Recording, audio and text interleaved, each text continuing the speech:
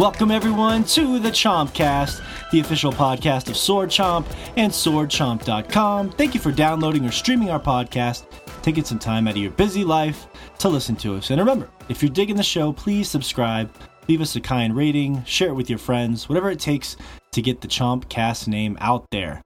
We have an award-worthy show today on the Chompcast as we discuss the Game Awards in all of their glory. As the topic of the show, we are breathing new life into The Legend of Zelda, now that me and Fish are Switch owners.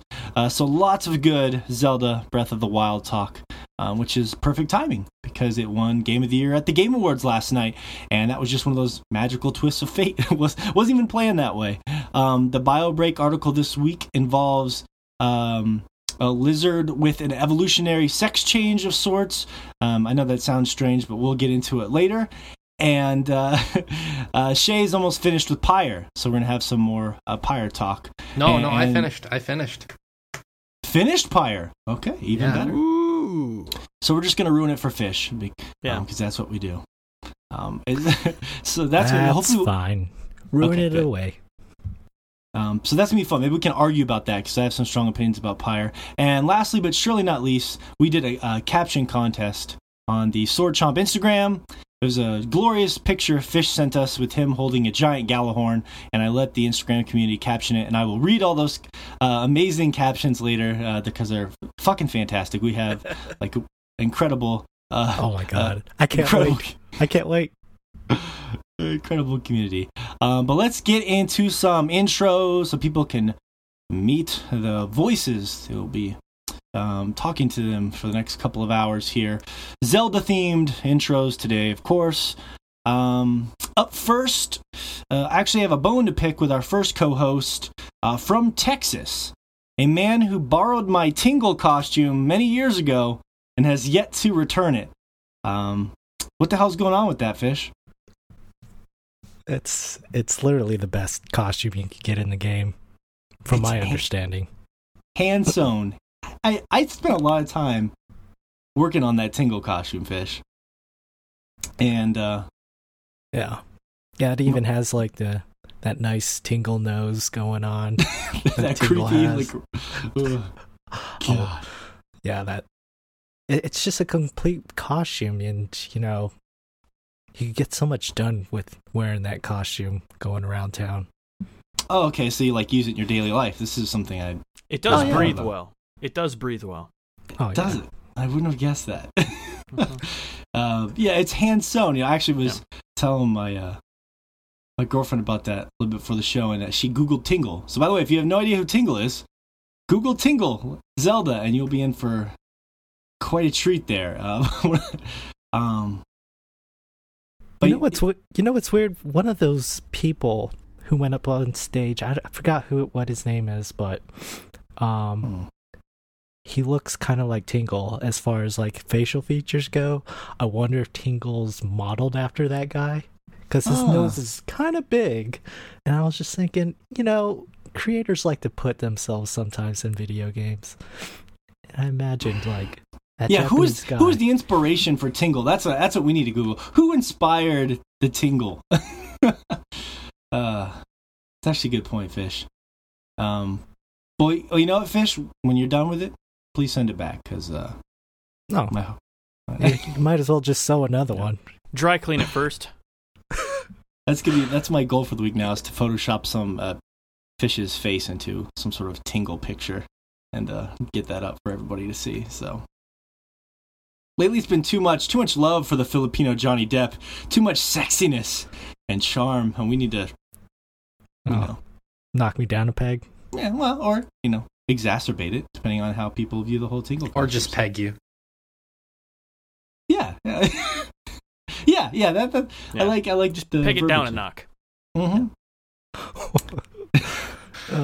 I don't really want to be pegged. I'm sorry, Shay. God, is Tingle even in Breath of the Wild, Josh? Because I haven't seen him anywhere. I don't think he is. No, there's stuff named after him. Okay, well, Tingle has left his imprint on everything in the Zelda universe, as he should. So thanks for being here, Fish, as usual. We'll talk about that costume later. I'll get it back somehow. Up next from Japan, my good friend and a man who he'll make you tingle in all the right places.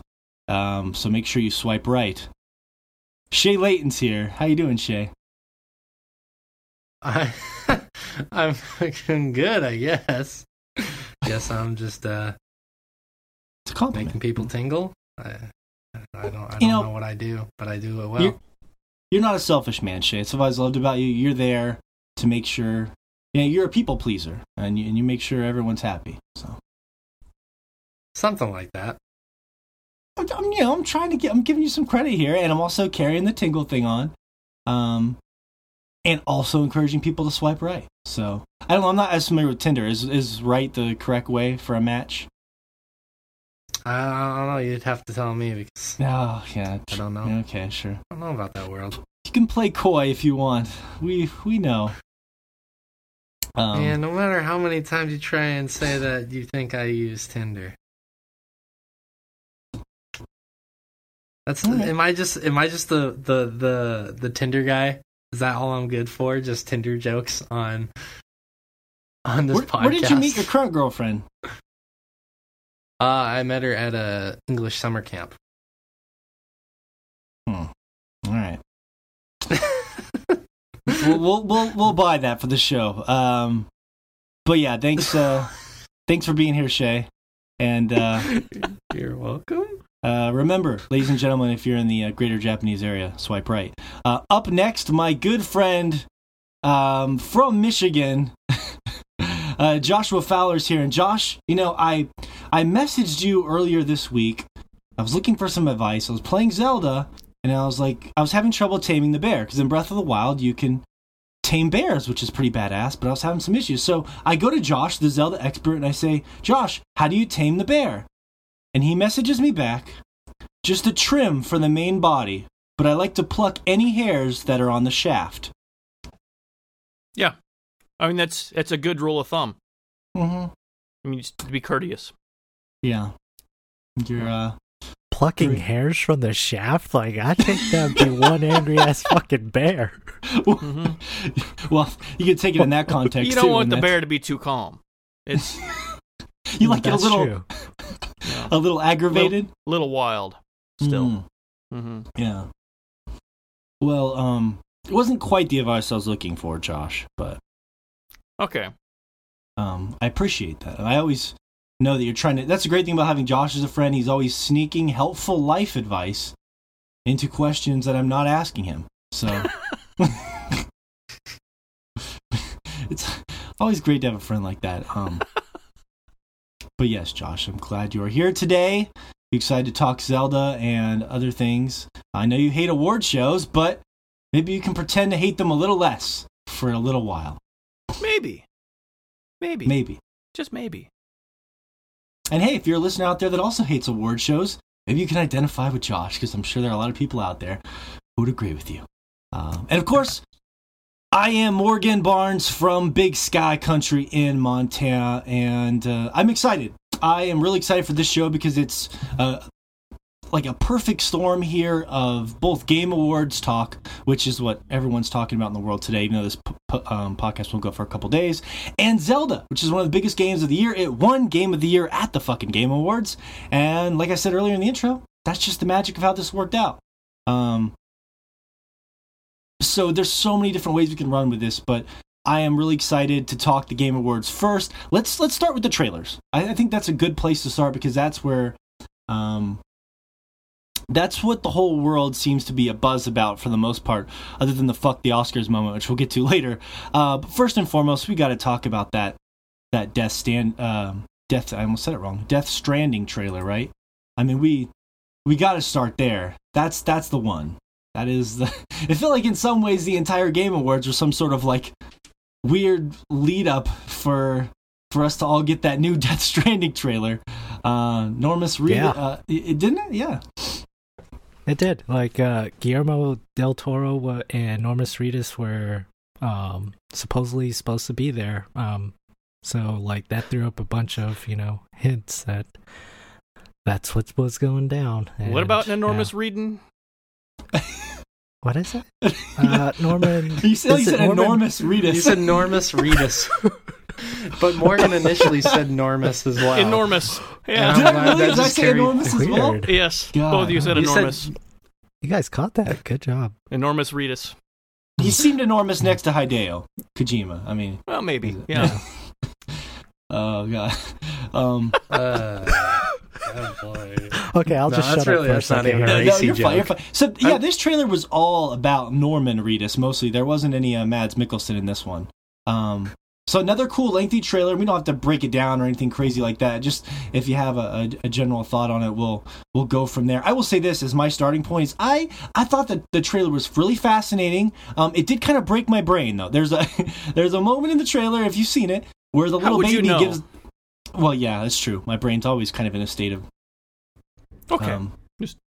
dysfunction and cataclysmic issues. But yeah, no, there's a moment in the trailer where they go inside of Norman Reedus's mouth, and there's a baby in his stomach or something, and the baby looks at the camera and gives a thumbs up. And that was the moment where I was like, because up until that point I was like, this looks really weird and crazy and dark, but it's a trailer. But that was the moment where I was like, I just short circuited for a second there. And I don't even know how to process that, because it's like, is he putting that in there as a joke for the trailer? Is it just supposed to be a funny joke? Is it actually like, is he like implying something about the actual game or gameplay with that? Like, there's so many interesting ways you can take it. And it's fucking absurd.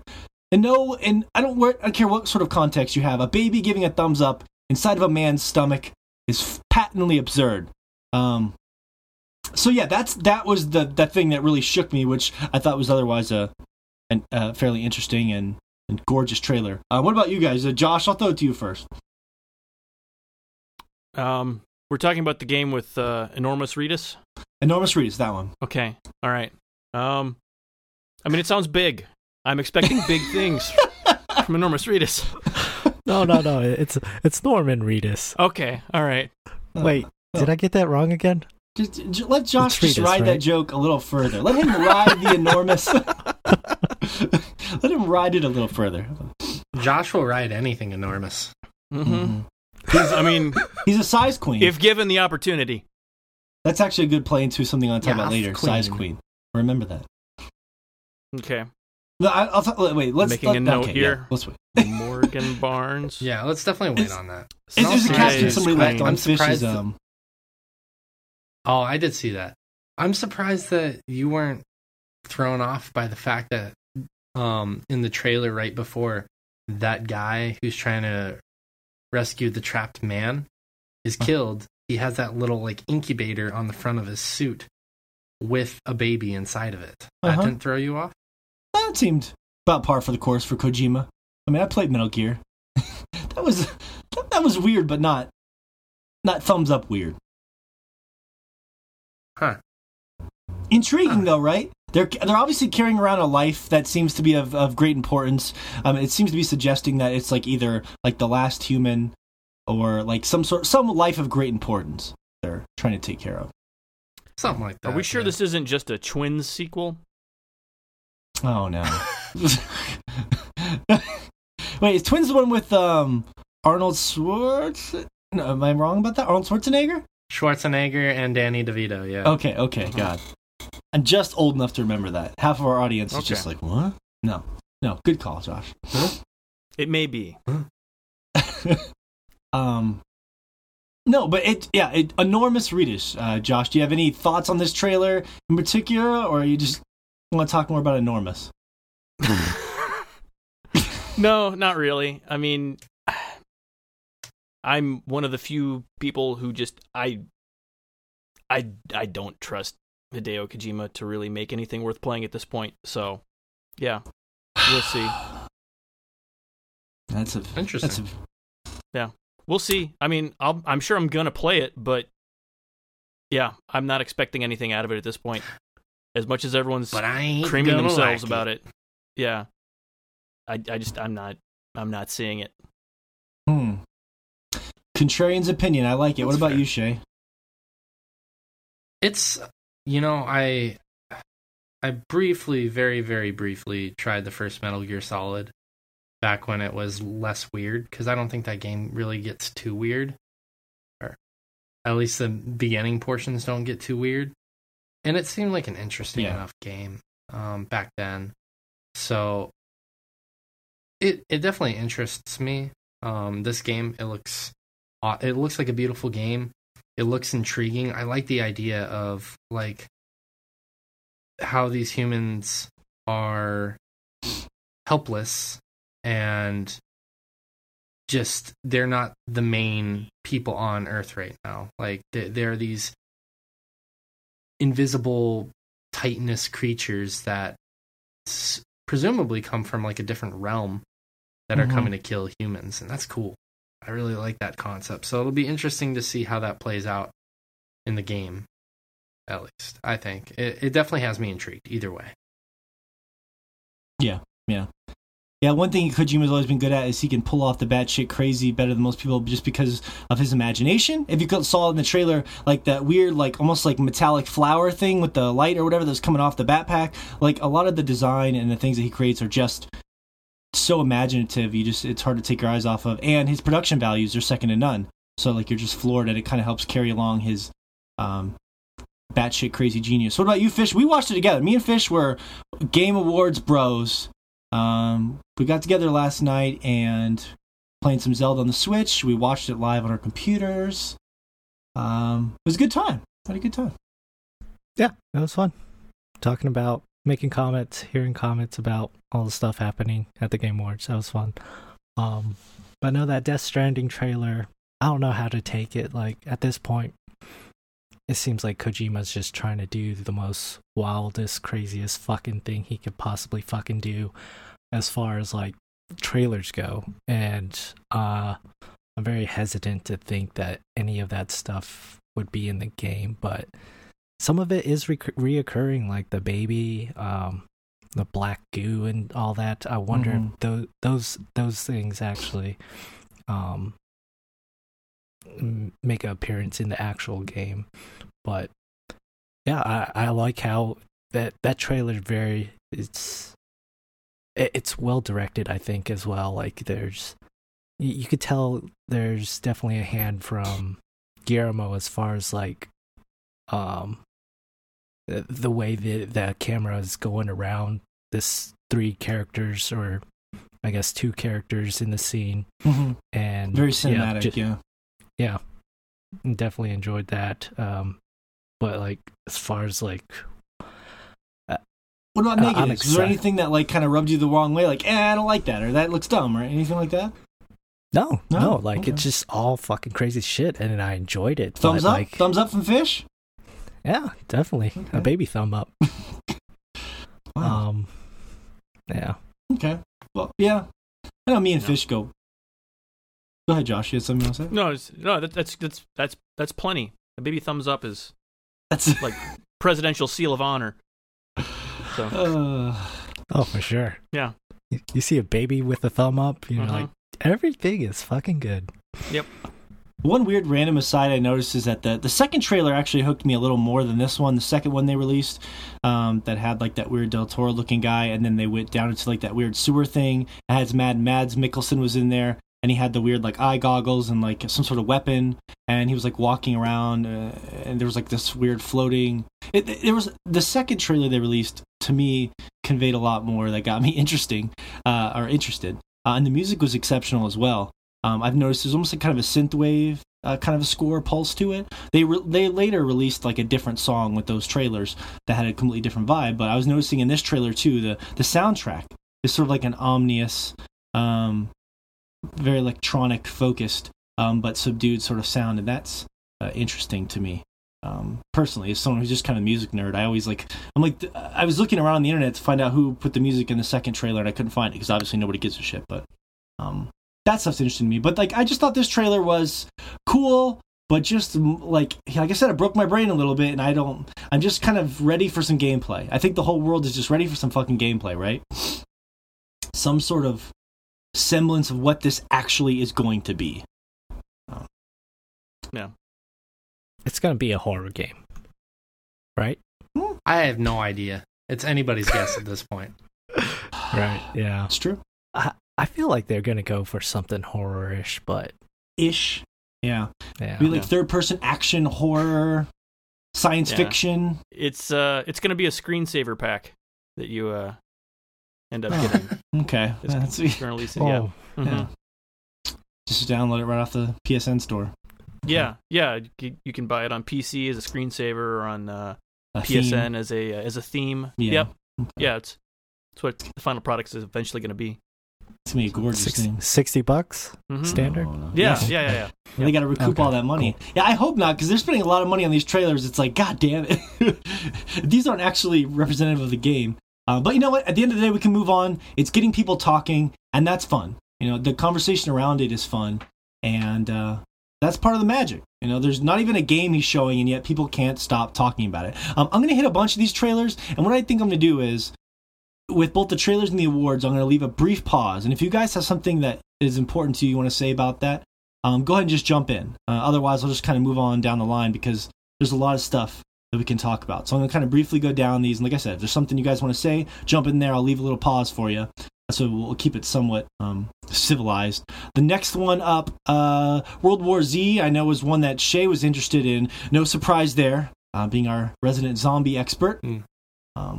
No surprise whatsoever. It's cool because to me it reminds me of Left 4 Dead, because I feel like those two games were awesome, and a lot of the gaming community loved them, and they haven't released a game like that since. And I really think that a lot of people are kind of been clamoring for another Left 4 Dead game, and it's one of those games that can be a couch co-op or online multiplayer. So me personally, I'm really hoping that they release another game like that. So if World War Z is like that, that's cool with me, because that means I get to play more zombie games with people such as you guys.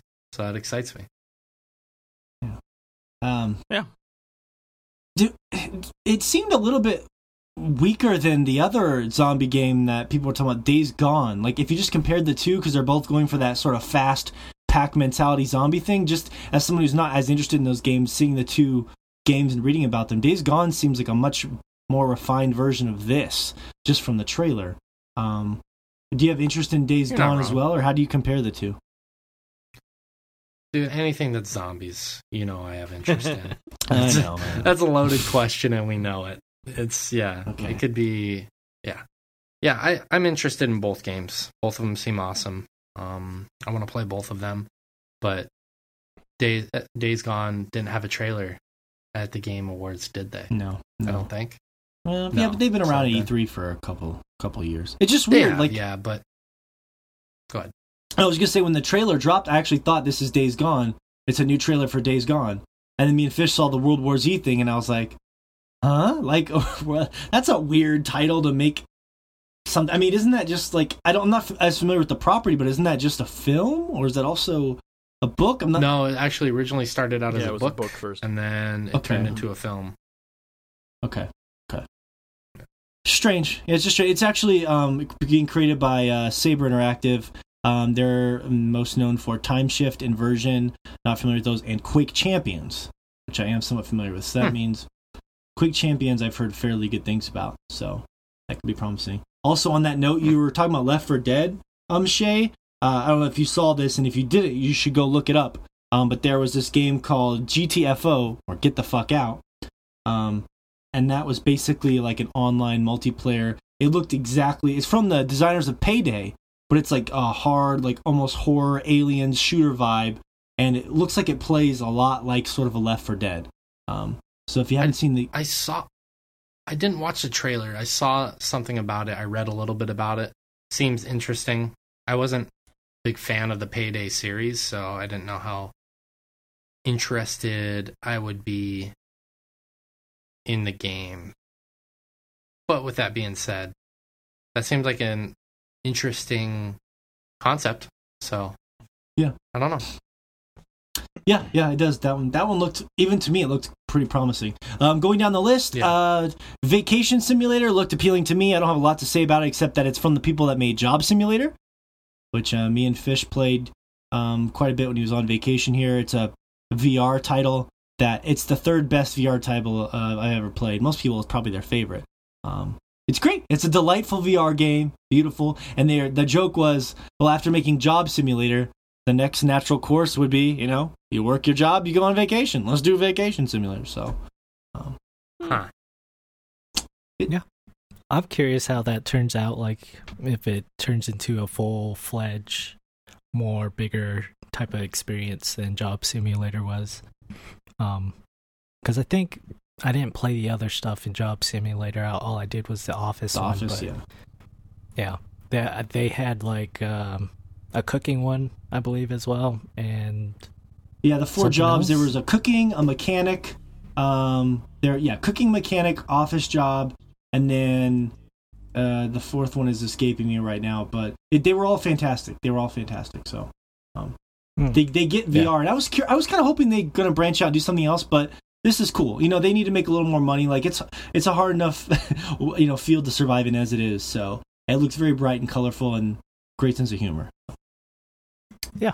Accounting Plus is also a VR game. So this one's really weird because I hadn't heard anything about this. I assume nobody else had. It's launching this month in VR, and it had to do with like the Rick and Morty people. So I was looking it up, and it says Rick and Morty co-creator confirms Accounting Plus is coming to PSVR this month.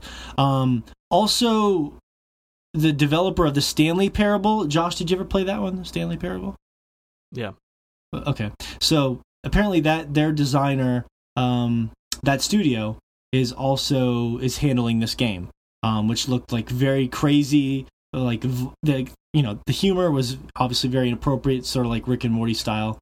They looked real weird. I know Shay, you wanted me to bring this one up. I mean, is that something you were interested in because of the Rick and Morty tie-in? Yeah, that's part of it because I like Rick and Morty. Also part of it kind of is kind of like the more comedic, zany side of like a Hideo Kojima in a way, because like that trailer just doesn't really convey much of anything. It's just absolutely absurdity just going on in that trailer, and that to me is what's interesting, is like that there's all this absurd shit happening in the trailer, and it just looks really fun. It looks like a fun VR game where you just get to do a whole mess of things and just have fun. And yeah, I'm hoping it's not like a $60 game or anything like that for people who have VR so they can give it a try. But it looks like a lot of fun to me. Well, that's a good point. Very frenetic, fast-paced, almost like for people who have like ADD. It looks like it's just constantly like one thing after another, which actually can work really well in VR. So exactly. That and I know from the creators it's a very common thing for them, but I wish they knew how to do more than 2 different voices, because like I heard some of the voices in the trailer and I was like, oh, I've heard this from Rick and Morty, and I know there are other shows as well. That it's like they do the same 2 voices in everything, and their bread and butter. It's like a minor complaint. It's just hearing that voice time and time again in cartoons. Yeah, they're just cashing in. Is interesting. It's like H. John Benjamin when he goes from Archer to Bob's Burgers. It's just like he has that very distinguishable voice. Yeah. And it's familiar, but at the same time, it's like, man, can't you do anything else?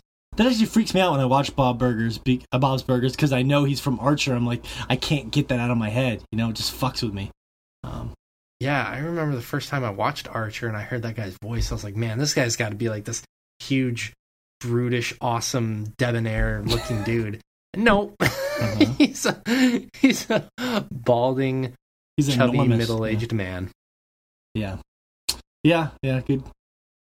Good point. That looks interesting though. Okay, so this one's really interesting. From Software had the shortest reveal trailer in the history of reveal trailers that we may have ever seen. It was literally all of like 1 second of like one picture. And I was watching with Fish, and we were on a slight time delay. So like I was like 2 or 3 seconds behind Fish, so I just heard Fish freaking out like, oh my god! And I was like, what is it? God damn it, what is it? And then it was just over. And I was just like, I was going to Twitter and people were just posting the picture around, and it was just like, what am I even staring at? And obviously, it looks like some sort of Bloodborne 2 art. that's the obvious connection there. But Jesus Christ, like what a cruel way to get people excited about your game. Fish, how did you feel about this thing? Well, I think it's perfect. Like, it's a new game coming from Software. They've already stated that they're done with the Soul series. So, thank God. And obviously they still have something going on with PlayStation, so they have to be making. I'm guessing it's Bloodborne 2, but it's gotta be. They didn't say. But yeah, because it looks like if you slow it down, it looks almost like a weird crossbowy kind of thing. So I'm just staring at it right now. Yeah, and the sound from it, like, it sounds like somebody pulling back on a bow. Yeah. It does remind me of the weapons from Bloodborne, where those weapons had two different or you could change up the weapon. It has two different stands. Yeah. Type of thing. It just reminded me of that, I guess, but who knows? No, it could be a whole new game from Software, but I'm still excited for it. How'd you feel about more on it? Oh yeah, sorry. No, I agree 100%, Fish. What about you, Josh? Did you have a thought on this split-second trailer? Well, I mean, there's a whole lot more there than most people are getting. I mean, if you're not reading the item descriptions, it's just going to go over your head. That's a good one, Josh. Yeah. There's plenty of lore, story lots there of to lore. Go in. Yeah. Just pay attention, guys. Dude, that's no joke, Josh. That screenshot is now going to have lore because everyone's going to talk about one fucking screenshot for like God knows how long, right? So, joke has some strange amount of truth to it. Yeah, I agree. Bloodborne is one of my top 20 games of all time. So this clearly looks like that. We're hoping it is. I'm just disappointed that we didn't actually get a trailer. And I knew it wasn't going to be anything great because it was during the pre-show. And no offense to the pre-show, which was a lot of fun, why would they drop the Bloodborne 2 trailer during the pre-show, right? That's like late game awards kind of shit. So it's weird. But, interesting marketing strategy from Software. We are hungry for more Bloodborne. So please, sooner than later. And now it can take the full spectrum of like publicity because Dark Souls has been done for a while. So it can get the credit. I feel like Bloodborne 1 was received well, but I just feel like it didn't get the credit that it rightly deserved. Next up, In the Valley of the Gods. I didn't have a lot to say about that. I was wondering if any of you guys did. So I know it's from Campo Santo. They made Firewatch, which me and Josh fought about. I hated that game. I hated the second half of that game. Josh loved it. And it looks like it's like takes place in Egypt. It's sort of like obviously a first person exploration kind of thing. It has sort of very similar art style to Firewatch. Did you have any particular thoughts on this one, Josh?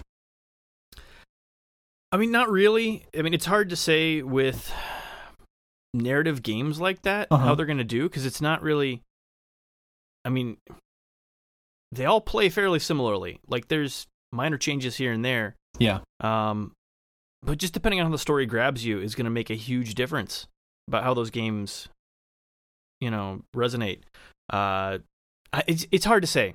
I mean, I'm going to play it absolutely, just because I really enjoyed Firewatch. But yeah, I mean, I don't think there's any amount of trailers one way or the other that could convey. In fact, the trailer for Firewatch, exactly. The trailer for Firewatch, if you remember, Josh, was actually misleading. I was actually upset because they used this scene in Firewatch where these girls are camping and it looks like they're getting like tracked or followed or murdered or something. That's like one small moment in the game that had nothing to do with the overarching storyline. Nothing. And that trailer is what sold me on the game. I thought it was like a murder mystery or something. And I was actually disappointed. But yeah, the game is a murder mystery. No, not. I mean, yes, but a different murder. a different Spoilers. Murder, yeah. It's a different murder. Yeah. Yeah. Yeah. Anyways, not a lot to say about that either, except that I thought the trailer kind of boring. I don't know. The look of this Valley of the Gods thing did not do anything for me. Yeah.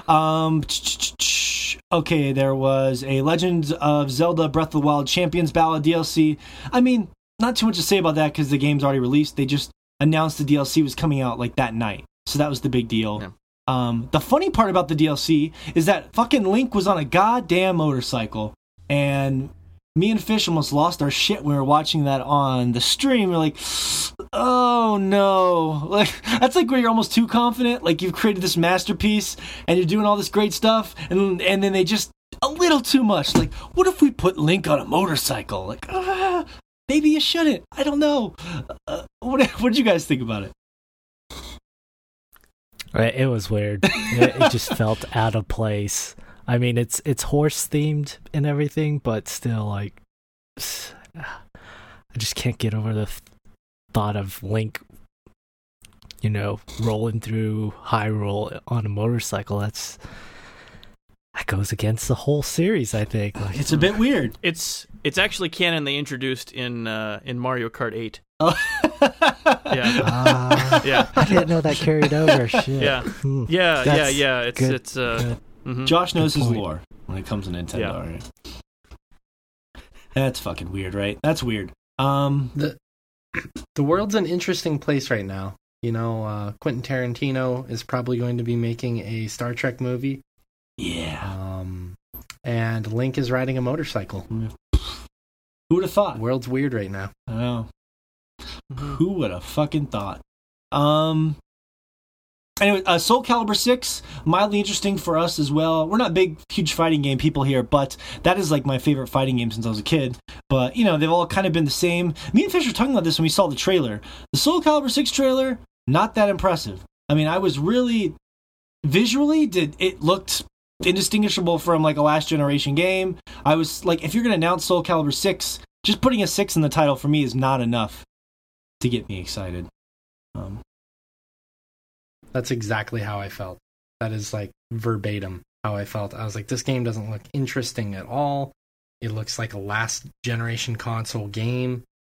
There's nothing interesting they're doing with this. All it shows is two characters fighting briefly in a background that looks outdated.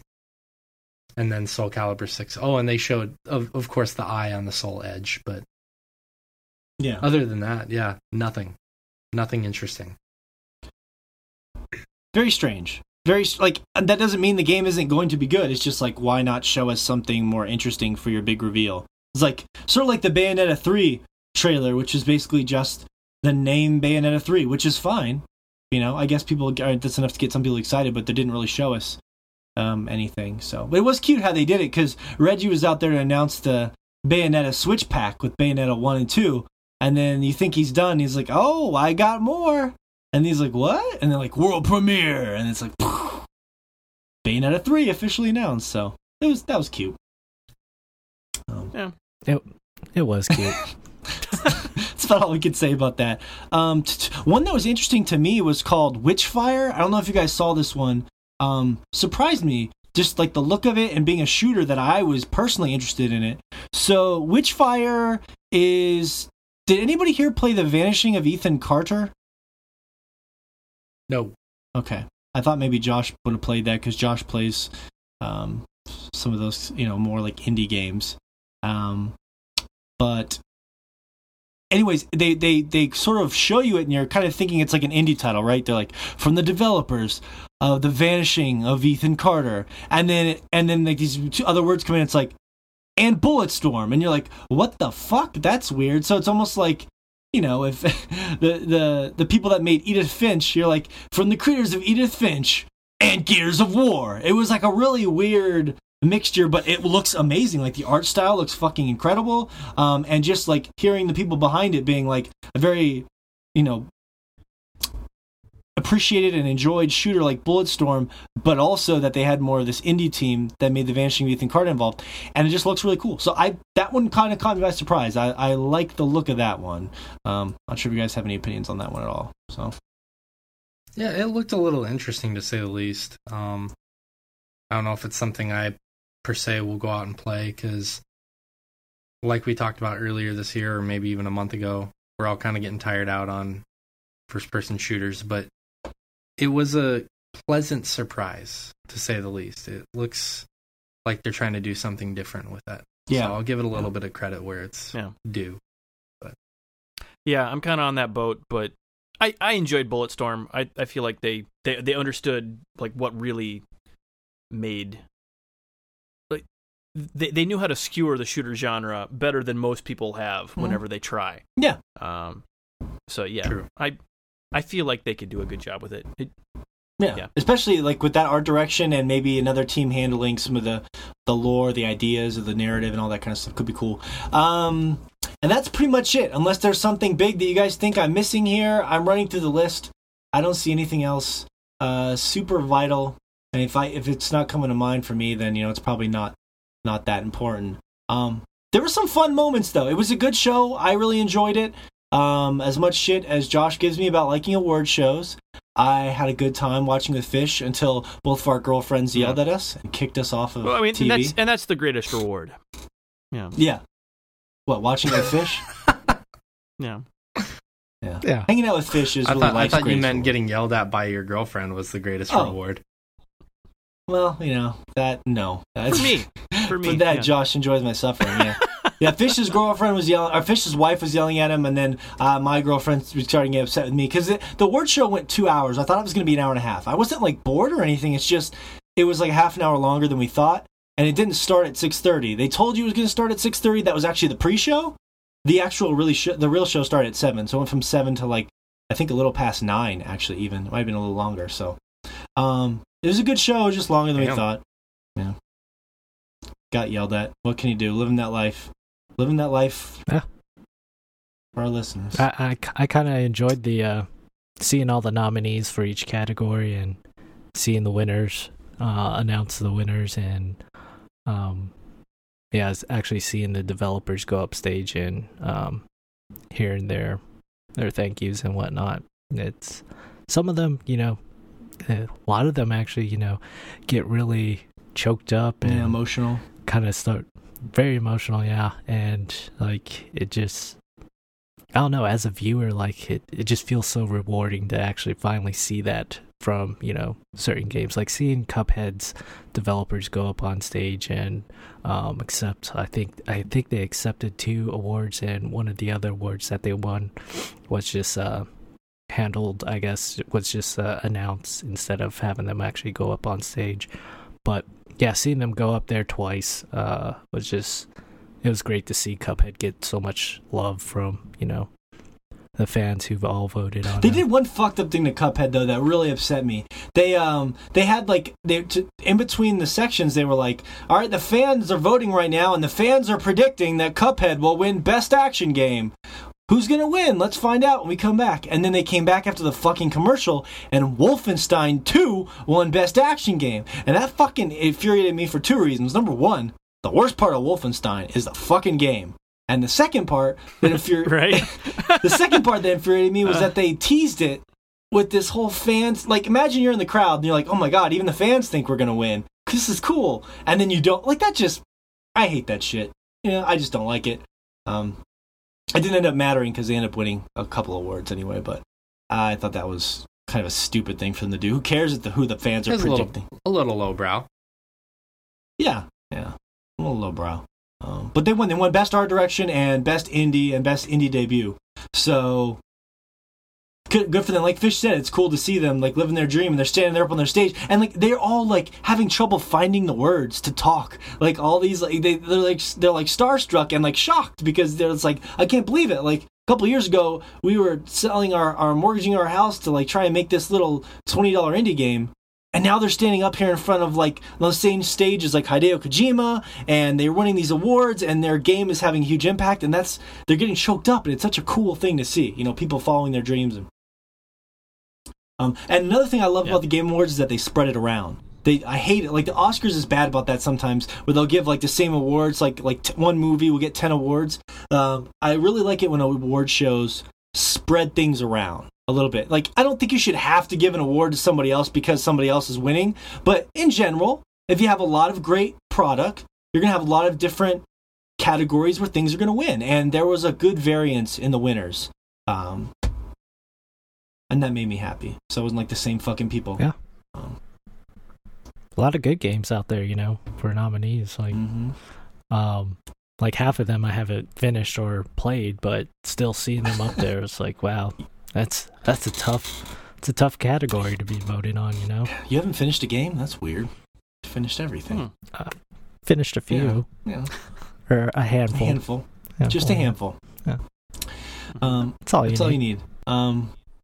Just the tip. So running through. Oh yeah, one other funny thing I want to mention that made me laugh is they had the Jumanji crew up there, and it was just like Jack Black and Dwayne Johnson and Kevin Hart, and it just made me laugh because they were talking about stuff, and then The Rock was like talking about his shitty Game Informer score that he got for a Spy Hunter, getting like a 3 out of 10, and it was just like comical for me to like see The Rock up there joking about the one video game he made and how it got a 3 out of 10, and there was just like a good sense of humor to the show, and of course that guy, the director of A Way Out, which is a highly anticipated game, had his notorious thing that's been all over the internet, where he basically just went off. He's kind of a loose cannon. He was just like, fuck the Oscars. And he started talking about how his game wasn't going to have any of that loot box shit, but that, EA's been good to him and everyone fucks up. He was like so like bluntly honest. He was like, hey, everybody fucks up every now and then. It was just like, you could see Jeff Keighley,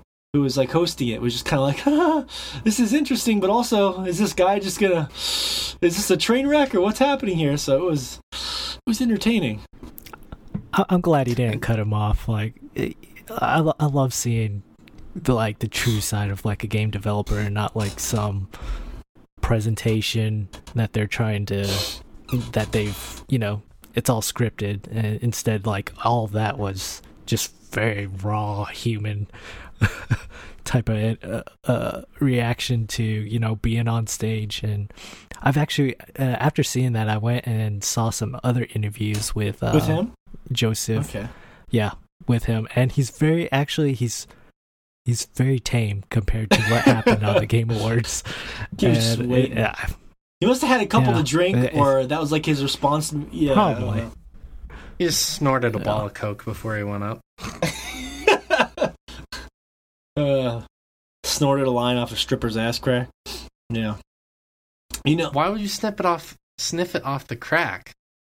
That makes no sense. Well, you're right. You can't sniff it off the crack. There's so many better places if you're gonna do that. Why do I always say sniff it off the ass crack? You're right. That's not anatomical. No one says sniff it off the ass crack. Literally no one. Yeah. Okay.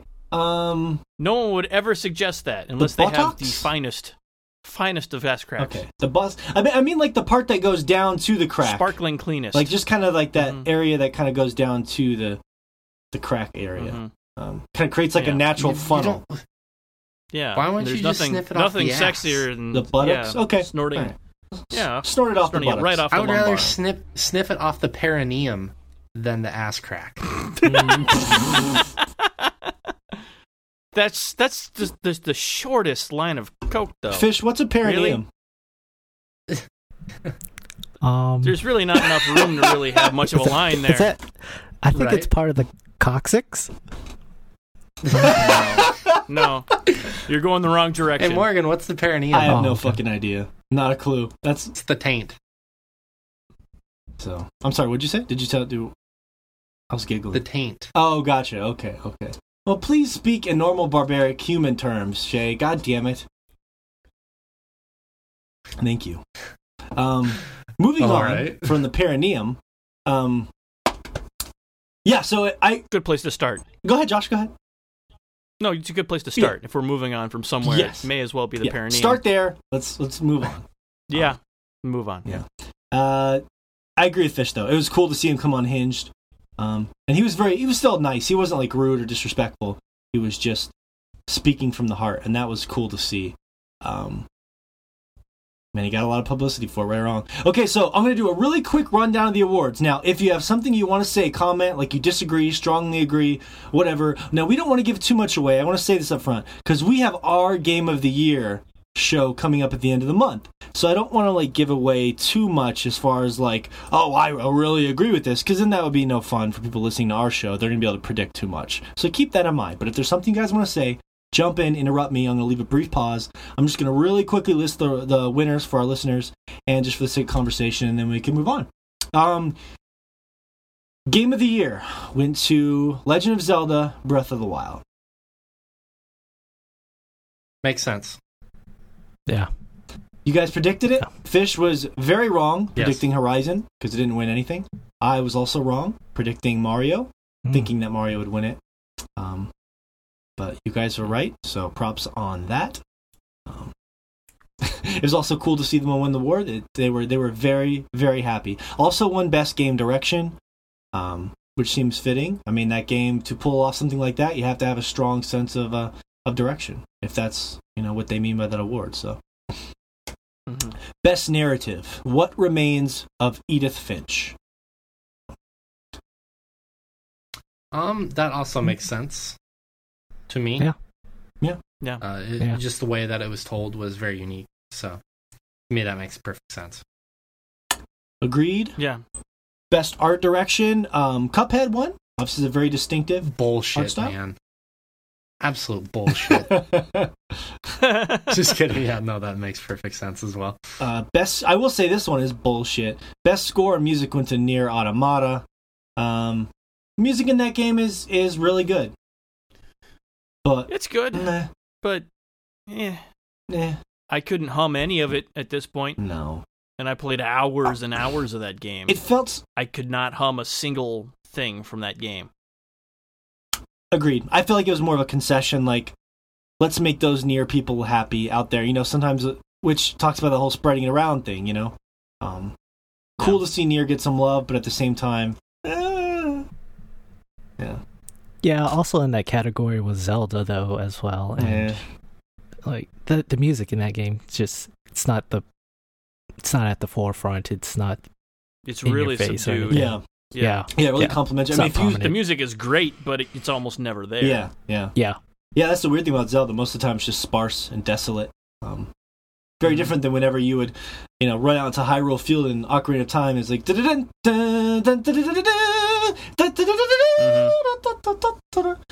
okay. Now that I've ruined the show. Best audio design went to Hellblade, which is great because. Yeah. Josh, you mentioned how the audio design. I need to play that. With how much stuff, like how much accolades I got at the awards, that's definitely already been on next of my list of things to play. But yeah, I want to play that game even more now with how much accolades it got. For sure.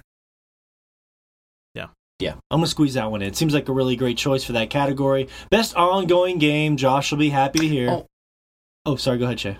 Quick question. You remember last year when I said that that game looks really interesting? And if I remember correctly, I think I got shit for naming random ass games. I think was the quote. Right? What game did you say looks interesting? Morgan Barnes? You said Hellblade looked interesting? Just interesting. I said the games that I was looking most forward to in 2017 was Cuphead and Hellblade. And you gave me shit for picking some random ass game. No, you were right. I don't know if Cuphead was random, but I will give you credit. You definitely predicted Cuphead. In fact, I probably enjoyed it maybe more than you did, which is kind of almost too good of a prediction. So I was talking about Hellblade, but Hellblade. I already knew Cuphead was going to turn. Yeah, I knew that game would turn everyone in around. Yeah, Hellblade. Yeah, a little bit more of a sleeper. Kind of along with what's that game? Neo 2. See, you called out Neo too, but not quite the year before. But you did. You were on the Neo train right before that dropped. Okay, so best ongoing game, Overwatch. So there it is. They just had to find a way to give Overwatch another award. But that's accurate to me because everyone's still fucking playing Overwatch. So yeah. I mean, as far as I mean, I'm trying to think of anything else that's been sticking around for as long as that game has, and there's not a lot.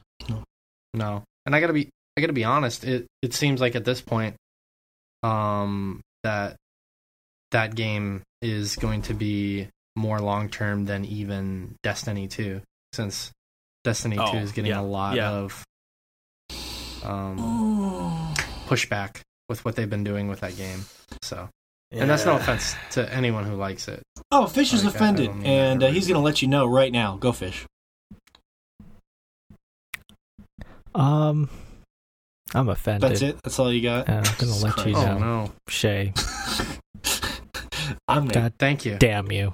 God damn you. You voice your displeasure. Thank you. Please take all concerns, write them down, fold it up into a nice origami-shaped swan, and shove it up your ass.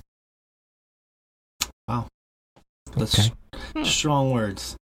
The Interesting. interesting thing about Destiny 2 design-wise is that they originally said they wanted something you could pick up and play for a month and then come back later. And then, but, that's actually kind of nice in my case because I enjoyed my month with it and now I'm enjoying moving on with my life. But there are a lot of people out there that... Same here. Yeah. Give it another year and it might be worth another month. Yeah, exactly. Mm-hmm. I'm fine with that at this point.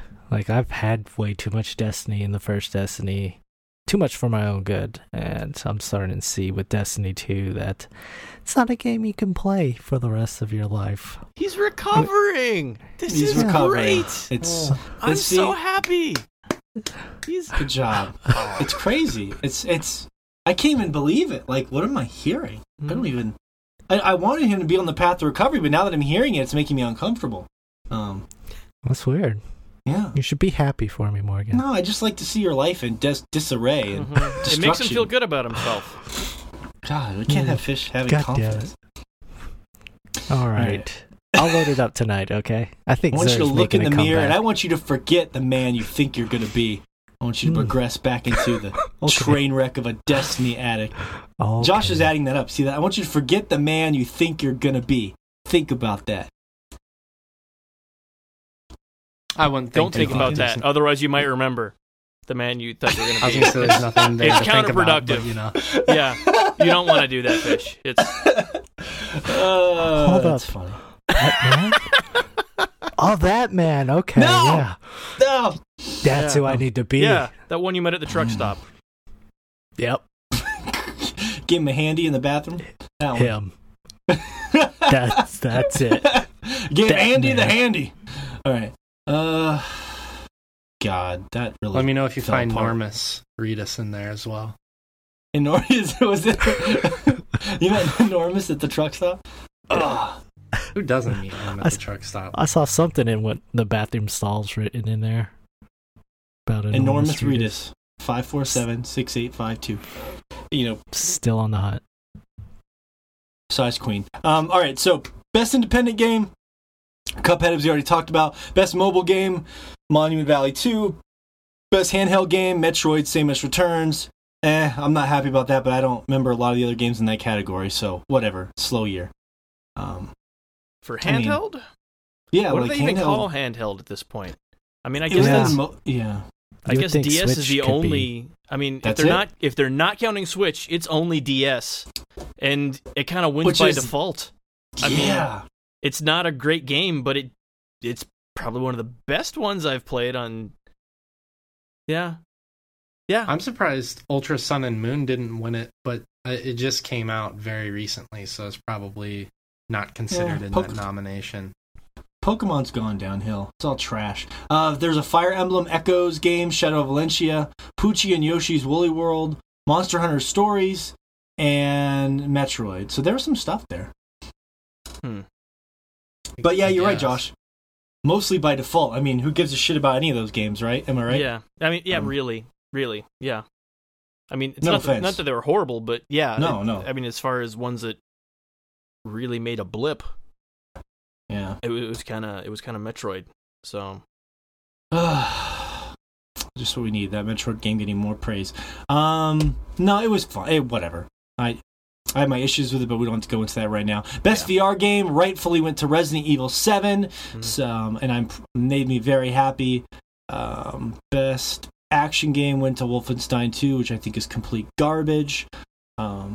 Interesting story in that game. Some really crazy moments I'm excited to talk with you guys about at the end of the year. But the actual gameplay, come on. Beat Cuphead. That's fucked up. So, maybe you guys will agree. Maybe you guys will play Wolfenstein and disagree. I did buy it, so I do need to play it here very soon. Yeah, let me know. From what I heard, the action's not as good as the first game, and I didn't think the first game was great. So, yeah. Okay. I'll keep you updated. It's still in a red box. Best action adventure game went to Legend of Zelda, which I guess is fine. But if you're going to give Zelda the other two awards, see, it's kind of fucked up if you think of. I don't know. That's another story. But maybe they could have given it something else like Horizon and kind of spread it around. But Best role-playing game, Persona 5. That seemed like a shoe-in because everyone's excited about Persona 5. There wasn't a lot of other competition in that genre this year as far as great games. Yeah. And you know what? I was noticing no best fishing game. Where's that at? I don't see best fishing game isn't on there anywhere, which is really, really a travesty. Maybe what would be the best fishing game, Morgan? Oh, Monsters of the Deep, of course. Okay. Actual fishing would win every year. No, that's right. No, that's it'd just be an old man out in the river. I'd like to produce the award for best fishing game. Up first. It'd be the only game in that category. No, there was a couple. There was that other shitty fishing game, and anyways. Joke aside, best fighting game, Injustice 2. Best family game, Super Mario Odyssey, which I concur with because my daughter fucking loves that game. Yeah, my kid plays that all the time still. Mm-hmm. When she's not playing Gravity Rush 2, she's playing Mario. God, I need to finish that game. Yeah. Best strategy game, Mario and Rabbids Kingdom Battle. Yeah. Best racing game, also kind of by default, Forza Motorsport 7 won. I mean, who gives a shit? That category is just full of old dogs that ain't learning new tricks. That sounds like a really old thing to say. Old dogs ain't learning new tricks. Most anticipated game, The Last of Us Part 2. Seems pretty obvious. Trending gamer. That's my life goal now, is to make sure that one day Fish is winning the Trending Gamer Award at the Game Awards. That's it's gonna happen. Maybe a year or two. Hashtag Trending Gamer Fish. We're gonna have a movement. Some guy named Dr. Disrespect won it. I have no idea who the hell that is. Never heard of him. Yeah. Well, I'm sure he's trending. Yeah. Who even was what? I've heard of them, like Game Over Greggy. Greg Miller won a couple years ago, and it really catapulted his career. But there's so many YouTube people out there; it's hard for me to keep track of. It's hard. Dr. Disrespect is actually from Twitch, and I watched a few of the games that he was streaming. One of them being PUBG. And what'd you think? But he's very entertaining. Like, I guess for that streamer culture where I guess he's over the top. He has this weird persona. He has like a weird outfit he wears. Yeah, he's always wearing like this mullet wig and these sunglasses, and he has that mustache going on for him. Oh, the mullet's a wig? I thought that was real. I'm pretty sure that's a wig. Let's give him the benefit of the doubt and say it's a wig. Total accusation. Otherwise, he did that to himself. So, yeah. For the sake of the joke, you gotta commit to the joke. Best esports game, Overwatch. Best esports player, Lee Sang-hyuk. Never heard of him, but it's League of Legends. And best esports team, Cloud9. Student Game Award, Level Squared. And best debut. How did they do esports team? Was that like for all games overall? Do you know how they scored that? How they? No idea. Okay. I don't want to speculate. Just don't know. Best debut indie game, Cuphead. So a lot of Cuphead on here, which did make me happy. A lot of spread out awards. Good show. A lot of happiness. Like Fish said, a lot of people cry. The girl that won, I feel like I either missed this one or didn't read it properly, but there was the girl. She won for... Oh, here it is. Best performance. I must have skipped over that one. Melina Juergens and for Hellblade. And Hellblade also won Games for Impact. Because, dealing with like the mental illness and stuff like that. But the girl who was so shocked, she's not even an actress. She was just someone that they were using as a stand-in, but they liked how expressive her eyes were and her personality and everything. Like, she was just like a temporary stand-in until they hired someone, and they were like, you're perfect for this. This is great. And she was like really emotional in this. That's a great story. A great story. Great. Okay, so transitioning, fantastic awards. Thank you, Jeff Keighley, for putting on another fantastic Game Awards show, growing every year, and eventually Joshua Fowler will be watching your awards show. I don't know when, but it's gonna happen. One of these years. Don't hold your breath. Yeah. Maybe I'll be sick with the flu and have nothing else to keep me from... You'll be paralyzed. To keep me from completely losing sanity between vomiting. And I'll actually turn on the Game Awards and watch them live. So... Wow. Yeah. Oh, Josh.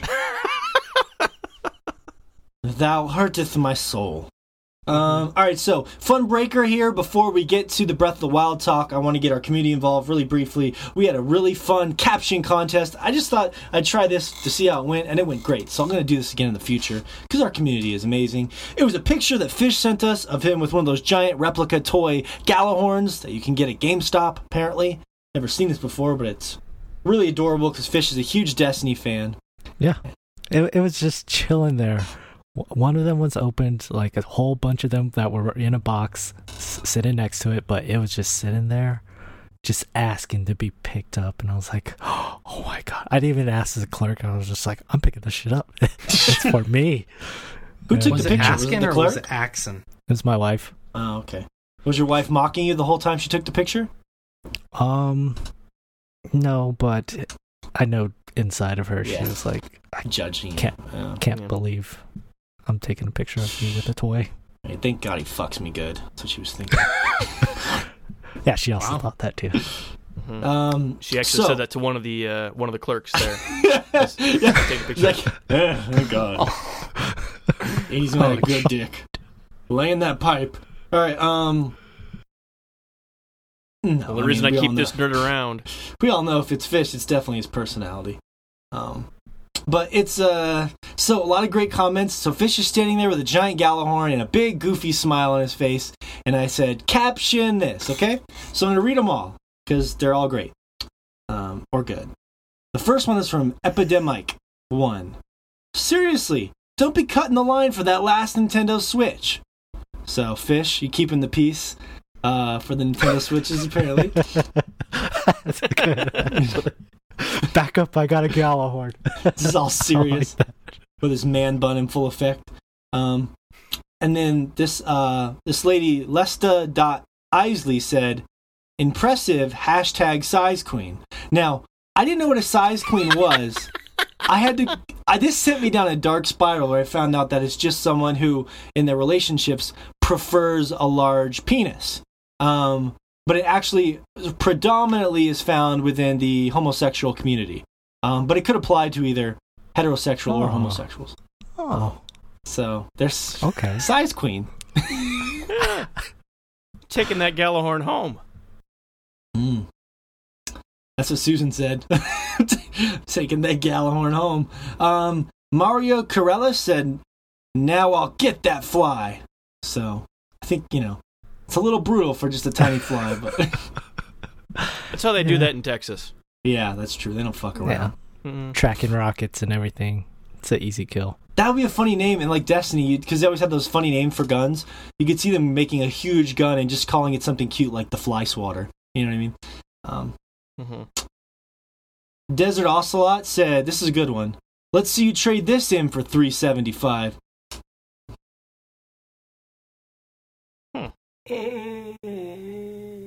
Sick burn on the GameStop. I like that one. I liked it. Come on, GameStop. They give you nothing, but in defense, they do give you something. So it's hard to get a lot of places to trade in your games nowadays. _Mr. _did said, it's as easy as shooting fish with a Galahorn. So he played on that old adage. I like it. Rich Bernad _ my evil resident said, I like your PSVR controller, which did get me thinking, man, that would be a weird way to play a fucking VR game with a controller that massive. Our good friend Batzak said, looks like he's compensating for something. I wonder of what course that could not. be. No. It's perfectly acceptable true. to own a large dildo and not be compensating for something. Exactly. Yeah. Mm-hmm. Like sometimes you just want a second one. Sometimes you just want to, for once in her life, make your wife happy. Right, Fish? That's true. No. I mean, for once in her life, she deserves a moment of happiness. Whatever. I know how to please my woman. Okay, now he's no question about it. Don't you dare question it. I live my life to question. Let's see. 80s Then and 80s Now said, this makes me happy. Very, very happy. Yeah, pretty straightforward. I can see Fish saying that. This is a classic one. Our good friend Deadwash said, say hello to Fish's little friend. That's something Fish would say, too. That's what Fish would say. He probably actually said that in Yeah, he probably style. did say that. Yeah, there's like a 90% chance that was said whenever. No. At some point. It wasn't said. It was said in my head, though. Yeah. We have a winner! Ding, ding, ding, ding. LTD Lance said, I got the Gallahorn. Can I be on the fire team? No. Only pizza bros allowed. And then the last one was Lopez Lineman 70 said, oh boy, here I go fishing again. So we had 2 fishing ones. Fish, I'll let you pick. Which one is your favorite? Of all of these, you can pick a winner. Just for fun. They win nothing except the eternal gratitude of one Anthony Fisher. What was the first one? I think the first one got the biggest reaction from me. Seriously. Forgot it, though. Seriously, don't be cutting the line for that last Nintendo Switch. Yeah, I like that one. Okay. Standing at a GameStop with that, yeah. All right, Epidemic Mike 1, congratulations. I will tag everyone in this podcast, and thank you for having fun with us. So, that was cool. Yeah, I enjoyed them. I did too. All right, so the meat of the show, we finally arrived. I should probably choose my words a little better there next time, but we are talking Breath of the Wild. Finally, it's going to give its moment in the spotlight a little bit here. As I mentioned at the beginning of the show, me and Fish finally have Switches. I'm sorry, Shay, that you have to sit through more Zelda talk. I apologize. Okay. Do you? We have to do it. Shay's probably just playing Skyrim on his phone anyway, so... Nope. Okay, I'm sorry. He's probably surfing Tinder. Yep. Oh. God damn it. Oh, okay. All right. I'm out of shitty jokes. So Zelda, let's go. I kind of prefaced this last week because I started playing it. If you listen to our last show, I talked a little bit about it to lead in. But Josh and Fish, I'm finally looking forward to having this conversation with you guys. Very fascinating to me. I was doing my jog this morning, and I was thinking about sort of a starting point or just something weird about this game that maybe I don't hear a lot. And I settled on this. It's pretty crazy to think that we never got a Wii U Zelda game. We never got an entire life cycle of a system existed for Nintendo where we never got a Zelda game. Now, there was the Wind Waker remaster, which was incredible. But that was it. And that is insane, and I think that also speaks to why this game ended up being so incredible, is because they've been working on it for a long fucking time. It was constantly delayed. And yes, I know it released on the Wii U at the same time as the Switch, but come on. This is a Switch game that just got a Wii U release. It skipped. I can't remember the last time a Zelda game skipped an entire system, right? So that's just how grand and ambitious this Zelda game was. So I don't know. That's just something I was thinking about today. Kind of set the tone there. Fish, you've been laying into this one. Finally. Finally, yes. Yeah, I played just a tad bit of it before the podcast, and of course, whenever a tad bit? That's vacation. A bit repetitive. A tad bit? Just a tad? Yeah. Better? Or maybe just a bit. You gotta pick one. Played just a bit of it. I just played a tad of it, I guess. Right. Sorry. We live to just make your life hell. Yeah, but no, I played quite a bit of it since then. And I'm enjoying it quite a bit. Trying to think of where to start with. Yeah, you've been spending a whole week since the last podcast. You had barely kind of delved into it. You've now spent a week with it. You're many hours into the game. Yeah, it's the only game I've been playing all week, and I just keep coming back to it, and that game, at first, it's an open world, and a lot of the Zelda games that I did play back in the day, last one being Twilight Princess. I mean, it has an open world feel, but this Zelda game actually really nails that open world feel, and in a way that I didn't think a Zelda game could necessarily have, because the world is freaking humongous. Like, you can look out off into the horizon, and you see all sorts of different landmarks out there, and you're just like, I wonder what that's like over that way. And and you just start trekking off that way and come across all sorts of different stuff. But the world, the starting area is a little bland compared to like the rest of the game, but that's a given because it's kind of like a tutorial type of area. You're learning. You kind of being handheld and kind of walled off from everything, but I don't agree with that. But I do like what you said about that could be like a tagline for the game. What's over there? Let's go check it out. That's like the whole game in a nutshell. Yeah, and like it being an open world type of game, like in an RPG, it was weird not having like an experience bar at first. Like that was throwing me off, because like I would come across enemies and like defeat them, move on to like, and then like some minutes would pass by as I'm just wandering around, and I'll come across some more moblins, and immediately for some reason in my head, like that, I guess it's just from playing games that have experience bars in them, like I thought to myself, I was like, I should have enough experience. I should be high enough level to defeat these. And I was like, wait, no, there's no fucking levels in this game. It's only heart containers and your stamina and your weapons that you have. And I like that approach. There's never been experience bars in Zelda. Yeah. But I mean, like, it's weird to kill a bunch of enemies like you do in most games and not level up or something like that. It's kind of... Yeah. Like, it threw me off for that first chunk of that first area. Yeah, because it's like RPG mechanics, but I almost say RPG light in a way. Like, they just take the essentials, but like in order to keep the game balanced, you can't just like kill 100 moblins to level up your sword. It's mostly based off gear.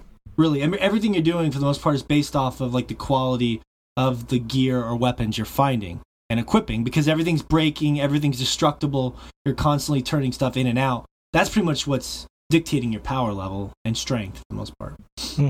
Yeah, and a lot of times, like, you'll be holding on to stronger weapons for a more difficult battle. Like, for me, like, I was just throwing bombs at moblins, even though they do dick for killing them or damage to them. It still, would eventually kill like one of them, and I would pick up their weapon and decimate the rest of them with that weapon. It actually says that in the text for the bomb. It says, does dick for damage. So yep, that's what it says. Yeah, I did that too the first time I played Fish, and then this time I was like, fuck that, because I would just throw bombs constantly because I was afraid to use anything. But this time I was like, you know what, I'm gonna push this game. If I can use all these weapons, like, as they break, I'll pick more shit up, and I'm just gonna play the game like a fucking wild man. And I don't think playing it that way is just fine as well. And I've kind of stopped with that tactic of just throwing bombs all over the place to try and save my weapons. Super fun. Because there's a timer on that bomb, and it gets very repetitive, and it's a little boring as well. So I stopped doing that. And have you had any like emergent moments? Like, me and Josh were talking about this on the first podcast about Zelda back at the beginning of the year. But like, anything that just sort of weird that happened to you that stuck out in your head, like something you didn't predict that was going to happen, or like I told you last week that I saw this patch of dry grass, so I shot it with a flaming arrow, and all this wind pushed the fire back into this little like canyon, and it killed these enemies that I didn't even know were there until I heard them screaming, and then I went and looted them. It was like this sort of random things that happened. Have you had any that you can remember? I don't want to put you on the spot, but no, I was more in awe with like the physics of this game. Like, there's an area in the first area that you're the Great Plateau. Yeah, the Great Plateau. where there's a chasm, but the only way to get over it is you have to chop down a tree. And I thought, just chopping it down there'd be some scripting going on to where that tree would fall perfectly in a way that you could get across. That wasn't the case because it actually, wherever you're facing, that's where it falls down. And like my first tree that I chopped down, it just went soaring down into the chasm. I was like, oh shit. But yeah, I've been surprised with like the physics in this game and the way they use it. Especially in the puzzles too. Yeah. Yeah, in the shrines, like, man, they are so intuitive and great. Like, yeah, the shrines are always fun. Like, I'm trying to think of how what game I could relate that to. Portal. But, like, they remind me of Portal. Like how sort of. Portal had these like short physics-based like puzzles, right? And you move on from puzzle to puzzle to puzzle. It's like they took the essence of like a portal room and then condensed it into a shrine. To me, that's what it reminds me of. Yeah. I would say also The Witness, because there was these two shrines. Okay. I don't want to really ruin it, but like it's this puzzle and it's called the Twin Memories. I don't know if you guys remember that, but I can't remember off the top of my head, but yeah, like you actually have to visit these two shrines and go back and forth between them and memorize like where exactly each ball is in the other one to. There's two right next to each other? There's two shrines? Well, they're the two peaks, and it has that little valley in between them. Gotcha. Going back and forth between them was kind of a pain because like one's higher than the other and one's lower, but yeah, that was just really interesting and cool. But yeah, a lot of the shrines that I've come across are just, the puzzles feel so good in them. They do. And yeah. They're really clever. Like, there was one where I did last night where I had to, I don't want to ruin it just in case you get there, because like if I ruin the puzzle, it's half the fun. But basically, I used an object to pick up a ball in the area, like almost like a cup. Like I used another object with my magnet to pick up one of the balls. It was just the strangest things. I was using an object to pick up another one, and then I was like rotating them around. Like it was just, every single shrine is like a clever little thing. Now you will get to the shrines with the combat puzzles, and it's just you kill an enemy, and those are pretty straightforward. Yeah. But God, they're so clever. I like that too because it's like a little bite-sized puzzle, and I'm not really big into puzzle games, so like I don't really want to sit there doing puzzles all day like Zelda normally forces me to do. So for me personally, it was a breath of fresh air. Like a bunch of just a little taste of a puzzle, and then you continue on with your journey. You know what I mean? Yeah. Also being like little save points, you sort of like start to fill in the map with them as you just start to find them all. They become like these nice little markers for you on your map. The survival elements are weird getting used to at first for me too, Fish. I don't know how you felt about them, or you as well, Josh, but like that was the thing that was the hardest thing for me to kind of get used to, because you actually have to catch or kill a lot of animals to cook food, because you'll be using it a lot for your health, because you will die in this game a lot. It is not an easy Zelda game by any means. There's a boss I'm stuck at right now that can literally kill me in a one fucking hit. And there's the survival, like if you're trying to climb a mountain and it's raining, then you have to wait for a while or have something that can get around that. There's a lot of little things, your stamina meter. There's a lot of like light survival elements that took some getting used to for me. They fit the theme of the game perfectly, but it was just like a weird thing to get used to for me, you know? I don't know how you guys felt about them, but I liked it. Like cooking in this game actually feels rewarding because you don't know exactly if what your cooking's what its benefits are going to do. Yeah. You can kind of guess. It's interesting. There are tons of recipes in the game, but none of them are spelled out in a way for you to figure out. They're all hidden, in like posters and stuff. You can look at them and you'll be able to see all the icons and figure out what the recipes are, but no one will just tell you. You see like a poster in a shop and you're like, oh, that's a fish. Yeah, you see a poster in a shop. Okay. Yeah, and it'll like show you how to make different dishes. Like you'll see, yeah, a few other things like that. That's cute. That's cool. That's really cool. Yeah, and you also, it's not a big deal in the normal mode, but it's becoming a whole lot more important in the master mode from the DLC that I've been playing through since then. Mm-hmm. But buff food is very important, especially like defense food. Oh, yeah. Yeah, I love catching those mighty carp and then making something that gives me attack plus. It's just like so satisfying. It's like, I'm going to cook these fucking carp up and I'm going to get a strength boost. It's a good feeling. Yeah. And it actually makes the hunting, like, I like it because it plays into the hunting in the game. Like, if there was no reason to do all the hunting, all the wildlife in the game would just be, like, aesthetic, which would be fine. But, like, there's actually a reason to hunt all the weird little animals and creatures in the game. Which, yeah, it's always fun to just, like, throw random stuff in the cooking pot and see what comes out of it, and if it's, like, something that's, like, very beneficial to you and doesn't take that much materials, like it feels very rewarding at that point. It's almost like opening up a loot chest, sort of. You're just throwing shit in there and getting, like, something better, essentially. Yeah.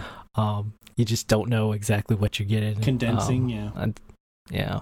But and you get that cute little song when you cook. Yeah. They make it charming. Yeah. I thought it was going to get very tedious because, like, you have to go into your inventory, put all the stuff hold all the stuff, and then back out of the inventory, and you're holding all the stuff, and then you just drop it in the pot. Mm-hmm. But for some reason, like, it's enjoyable. Like, it doesn't get really tedious at all for me. At this far. Yeah, I think it's because I only do it every now and then when I'm really running low, and when I cook, I cook a lot. So. Yeah, you can stock up a large amount at once, so it's not like you're constantly fiddling in menus. Like, even though inventory management is important in the game, it doesn't feel like you're in the menus very often. Yes and no. I wish there was a way to just drop items from the weapon select. Like, if you freeze time and you go to select a new sword or whatever, unless you pick it up and throw it, you can't just drop something from that screen. You have to actually go into your menu, find it, and then click drop. And that's a bummer during a battle when you're like, oh, I just want to drop this shield. Why would you need to drop a shield in a fight?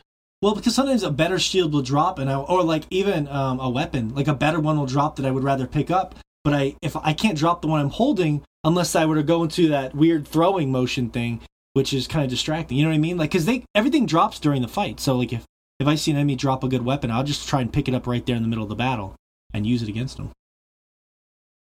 Okay. You should probably wait. Finish a fight before you. Well, at the beginning of the game, it was just a good feeling because when you don't have anything, like, you'd smack an enemy and they'd fall down and they drop their stuff. You pick it up and then beat the shit out of them with their own club. So, like, I try to keep that mentality. But it's just, some of the inventory management, it would be easy. Just add a little button that says drop. I want to be able to drop from the outer. It doesn't take that long to throw stuff. And you can actually damage them that way. But if I'm in the middle of if you're in the middle of a fight, it's just kind of a drag. There's just no reason why it's not there. The inventory management could be a little better. That's all I'm saying. Stand by that till the day I die. Okay. All right. I mean, I get it for shields because there isn't a way to drop a shield. But weapons, you just throw it at them. What about a bow? What if a better bow drops? Can't throw a bow at them. How would you have... Bows are not that impactful. I have tons of bows. I'm just saying. The difference between bow stats is not a... You're not going to be fighting something and have them drop a bow that's twice as good as what you've got. Like, the difference in stats and bows is not very large compared to, like, melee weapons. Maybe. I guess my larger point is just that you very easily include something to make the inventory item management a little better, especially when I'm in battle. That's all I'm saying. I don't like going to the menu screen while I'm in battle because then everything stops. Click through a bunch of screen. And when you heal yourself too, like, there's no other way for them to really do that. We talked about this last week because let's say you cook like 30 plates of food, you can't really auto assign those unless they had a really there's too much inventory to auto assign to something there. Yeah, so you have to go in your menu and find the food you want, and that takes a while, right? If I'm in the middle of an intense fight, I'm like, all right, let's go look through my cooking things. What do I got here? It's just kind of comical to me that's what and then flashback to battle. Here we go. So it's a I don't know. That doesn't occur that much because I generally have, full assortment of fairies and stuff to never have to go into the menu to deal with during combat. See, I've only seen like one fairy. I caught it finally.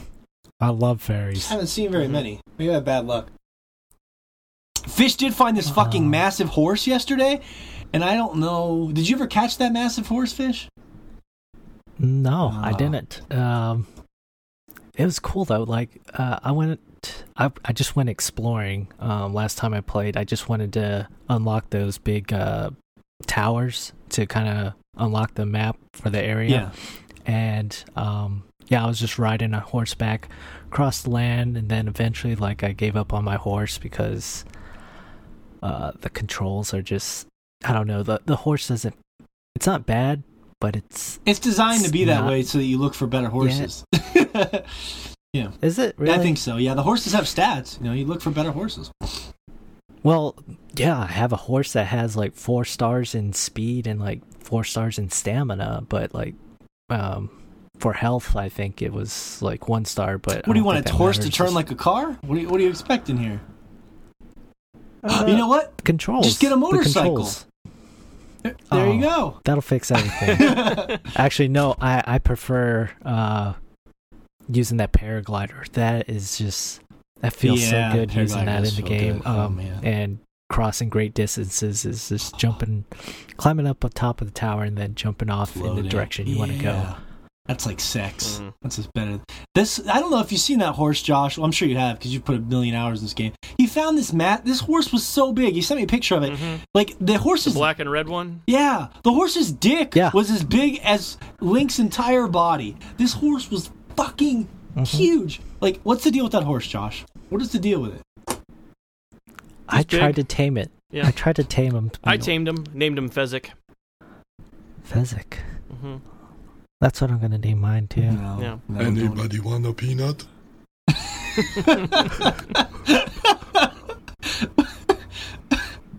A special guest there. No, but yeah, I didn't. It's just random. Like, was that horse belong to somebody in the lore, Josh? Like, what's the story behind the horse? Nope. Just a big horse. God, that's weird. He's hanging out in, like, the bottom of, like, this canyon, and, like, there's other horses around it that are, regular size, and big ass fucking horses sitting there. Emasculating those regular size horses. Those that bear too. Like, I don't know. I guess the secret is to just keep being persistent with the taming, but it's cool. There's other weird stuff that you can tame besides. Well, the bear wasn't that hard. Like, it only took me 2 tries, I think. But yeah, that horse. He's probably better at plucking than I am. That joke went over his head. That'll be a callback to the beginning of the show. No, I mean... Oh, okay. Yeah. I get it. I didn't use that technique per se on my bear. Hey, you tamed it. I wanted to live. So did you take the bear to the stable? Does it, like... If you take the bear to the stable, is it yours forever, or how does that work?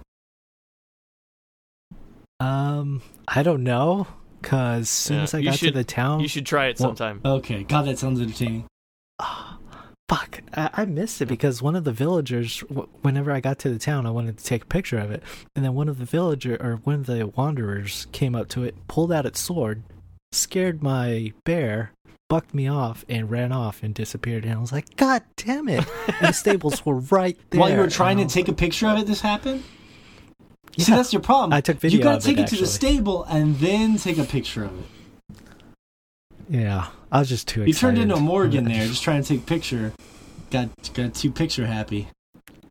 Man, well, yeah, I'm sad. Speaking of which, you can't send us any more pictures of your bear, Morgan. I mean, who else am I going to send them to?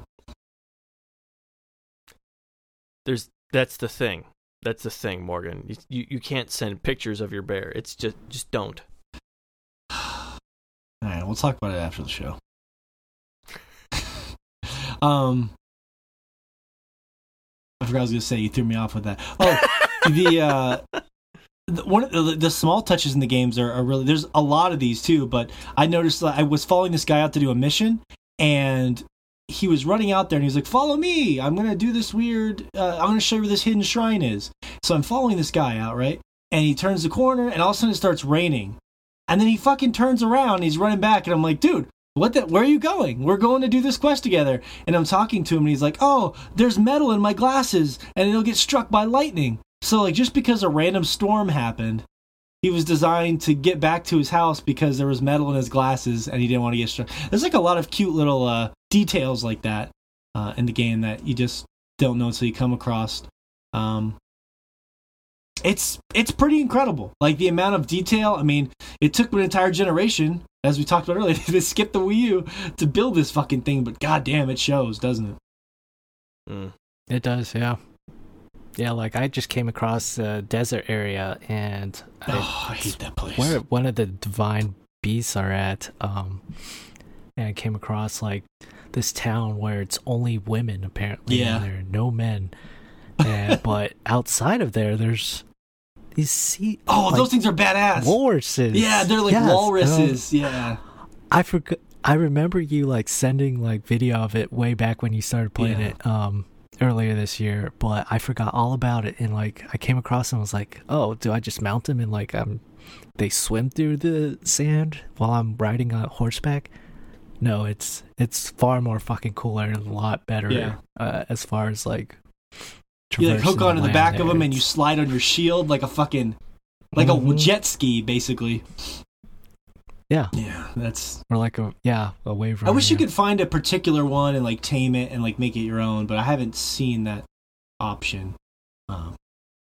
It'd be cool if there's a little more depth to like just that kind of customization and stuff. But tons of gear, tons of weapons, cool shit. Like the desert section, I'm not a huge fan of, and fish maybe you'll see as you go through. But that's my least favorite area in the game. But for the most part. All the areas are really distinctive and memorable and beautiful. The game feels very handcrafted. You don't always feel like you're getting completely rewarded for your time. I had this one incident where I cleared out this very tough area of like high-level moblins, and I got like a meh shield. That was my reward, and I was like, I don't really know if that was worth burning through the 2 good weapons I had. Like, Fish, do you feel the fear I felt where and I've tried to come to peace with it, but where like you have a nice weapon and you're almost like afraid to use it because you're afraid of breaking it. You know what I mean? Yeah, sort of. Like I don't want to use my best weapon on like a moblin just because it's going to lose its durability on something that I could kill easily with like an arrow or something like that. So yeah, I tend to use my weakest weapon whenever I'm just wandering around. And saving those bigger weapons for bigger enemies. But I have so many better weapons at this point. Like I'll just run with one of them, and just if it breaks, it breaks. At this point, like I don't really it breaks. I don't cry over it. Yeah, dude, I got this ninja came down. I don't know where I found him, but he just came out of nowhere, right? And I killed him, and he was tough, but he dropped this fucking. It was like a 40 strength sword. It looks like a fucking katana, right? And when you swing it, like wind shoots out of it. It's the coolest thing, and I'm just paranoid of losing it. So I'm like, I don't know. Like I want to use it, but I'm just like, well, I'll save it for bosses. But like now, the problem is that I've accumulated so many special weapons that I'm afraid of using that I have no room for shitty weapons. I have like nothing but great weapons, and now I'm gonna have to start using them because I've done so many shrines. I have like an epic fire sword, a thunder sword, a broadsword. I have that. And next on Zelda Hoarders, Morgan Barnes. Right? Seemingly has swords busting at the seams of his backpack. Yeah, pretty much. Yep. It's man killed when pile of loot falls on him. You can't call for help. Just carrying a bunch of crazy shit around. Anyways, the last thing I'll say, and then if Fish or Josh, if you guys have anything you want to say, we can move on. Last thing I'll say is you don't normally see games this size with this much polish. Normally, like Fallout, it was kind of janky. Even Grand Theft Auto at times, stuff like that. Like, there's a lot of really impressive games of this scale, but the thing that impresses me the most is that it has that Nintendo level of polish, and you just don't see that with a game of this size normally. That's the thing that strikes me the most. Yeah, I've had very, very few bugs in this game compared to something like a Fallout, which would be a new and interesting bug every time you turn it on. Yeah. Yeah, even just like the way things interact, like the smoothness to it. You'd think it was a 15-hour classic Zelda adventure. Like everything just works so well. Even with all the physics and stuff in that game, that's just incredible. Mm-hmm. Yeah. Yeah, all the physics just feels intuitive. Like if you're gonna move this thing here, like, and you line it up, like it does what exactly it's gonna do. Like picking up a big metal door and trying to cross a gap, like dropping it down. The physics work just fine. Like the door isn't gonna be bouncing all over the place or anything like that. I think they did a really good job as far as the physics in this game. Like I said earlier, but any gripes? Any gripes so far with your time? Any complaints? The horse. I don't like the controls on the horse, per se. Just because, like, I'll come. There's areas where I feel like the horse can jump over this small little rock, but he'll just stop right there and there. But yeah, I don't like that. But I love just wandering the land. Like that sense of just wandering around it's just great. Yeah, it's magnificent. Actually, it really is. It's glorious. It really is beautiful. Like you'll have moments where you just come over the hill and the sun's coming down, and you can see like the sunset on like the plains, and like the grass is swaying in the wind, and like the art direction is that beautiful like cartoonish sort of cel shaded look. It just looks fantastic. So. Great stuff. Maybe we'll have more Zelda talk a little bit down the road, but I think that's pretty good. And it's got its due time. Fun bio break article today as we break things up a little bit before we get back into the game talk. Something we love to do here on the Chompcast. We do talk about a science or a biology article because we have a resident biology major on the crew, our good friend Shay, who's teaching over in Japan, and we like to talk to him and just sort of discuss fun articles almost every week, as often as we can. And the article this week is a lot of fun. I'll set it up and I'll throw it over to Shay. So basically, this one caught my attention. I'm taking the headline directly from ScienceDaily.com. It says, "Girls will be boys. Sex reversal in dragon lizards." And the summary of the article is one of Australia's iconic lizard species is hiding a secret. Female central bearded dragon embryos temporarily grow the lizard equivalent of a penis during development. Researchers made the discovery while investigating what happens to the body and genitalia of male dragons that reverse their sex at high temperature treatment. So reversing their sex at high temperatures. I'm assuming some sort of evolutionary design trait. Shay, I can't even wrap my head around what's going on here. Can you help me? Basically, from what I gathered from the article and the paper, is that there are two different ways to determine the sex of a creature, which is by the chromosomes and then also by temperature. And these bearded dragons are unique in that they can do both. And it's interesting because these scientists, they did this controlled experiment where they did it under, I might be quoting a bit off the temperature, I believe it was 28 degrees Celsius, which is the normal temperature, quote unquote, for these bearded dragons in their environments. And then a 36 degrees Celsius, which in Australia is also normal for them during the summer. That's about 100 degrees or so, give or take a few degrees Fahrenheit. So it's a little bit higher temperature. But anyways, so they took all these eggs and they were all females, and they were observing them under both of these treatments, and basically what these scientists saw under these high treatment or these high temperature treated eggs, that they were growing these appendages that were the equivalent of a penis in these creatures, in these reptiles, or these vertebrates. I'm spacing the name of it. It's the equivalent name of that appendage. Not important. Anyways, because it's not called a penis, right? For them, it's called something else. No, it's called something different. That's why feel bad. You just say male. I'll look it up for you. You just say male dragons. Yeah. So, anyways, is it Dick? No, it's not. That's the name of my uncle. That's not scientific. But anyways. Oh, okay. That was good fish. Anyway, so... Oh, I got it. It's called hemipenis. Hemipenis? Yeah. I noticed that the female embryos first grew a pair of hemipenis. Yeah. Yeah, so they grow these appendages as it heats, as it's higher in temperature, and as it comes close for them to hatching, they drop these appendages. So even though they are born as males, quote unquote, they end up becoming females in the egg, which is super fascinating. What? And why it's so fascinating is that could in turn be information for our species. You know, like how is that applicable to us? Because obviously right now one of the big debates in the world is gender and sex and all of those things. So, and I don't mean that in a belittling way at all. It's a very heated discussion right now. So if we can look at these other species who are capable of doing that, are humans capable of doing that? And we don't know because there's not enough information there. Or, you know, I guess less specific about that is we don't know a lot about how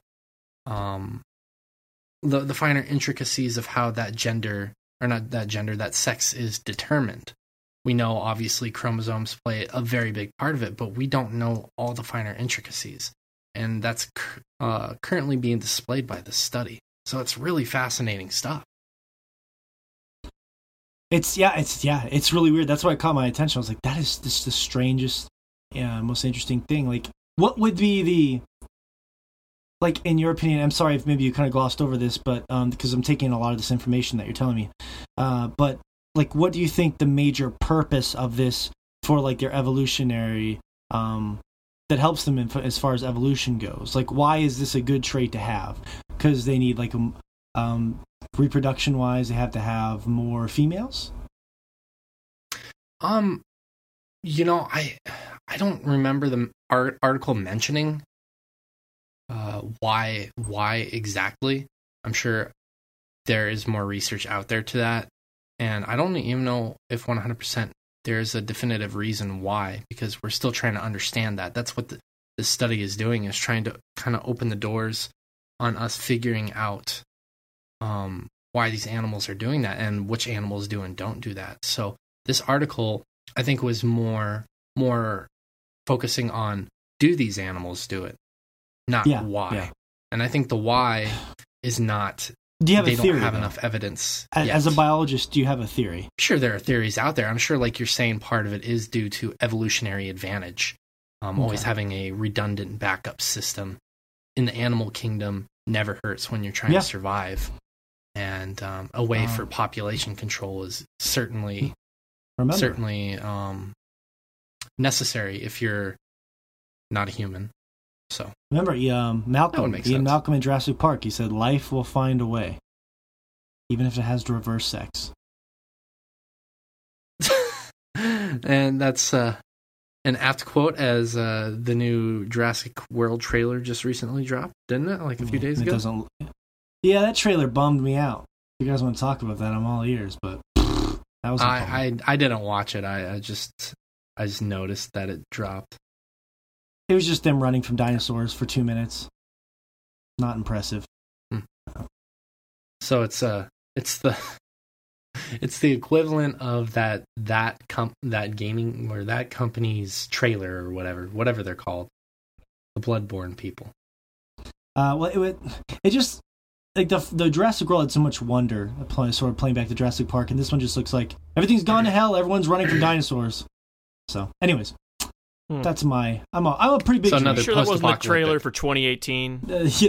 They're all metaphors. Yeah, you're right, Josh. That's what it was.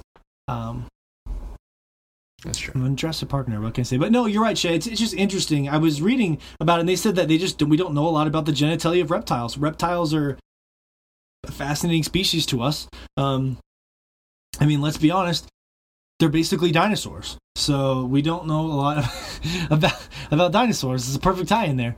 I think it's less about the genitalia, and you are partially right in that. I think it's more about just how everything comes together in terms of how their sex is determined, how obviously information is passed through the chromosomes, genetic information, but what information is being passed, and just like all those finer details we're finally starting to discover, which some people may be like, who cares about that? But I think it allows us a window into our personal evolutionary history, whether or not you believe in that.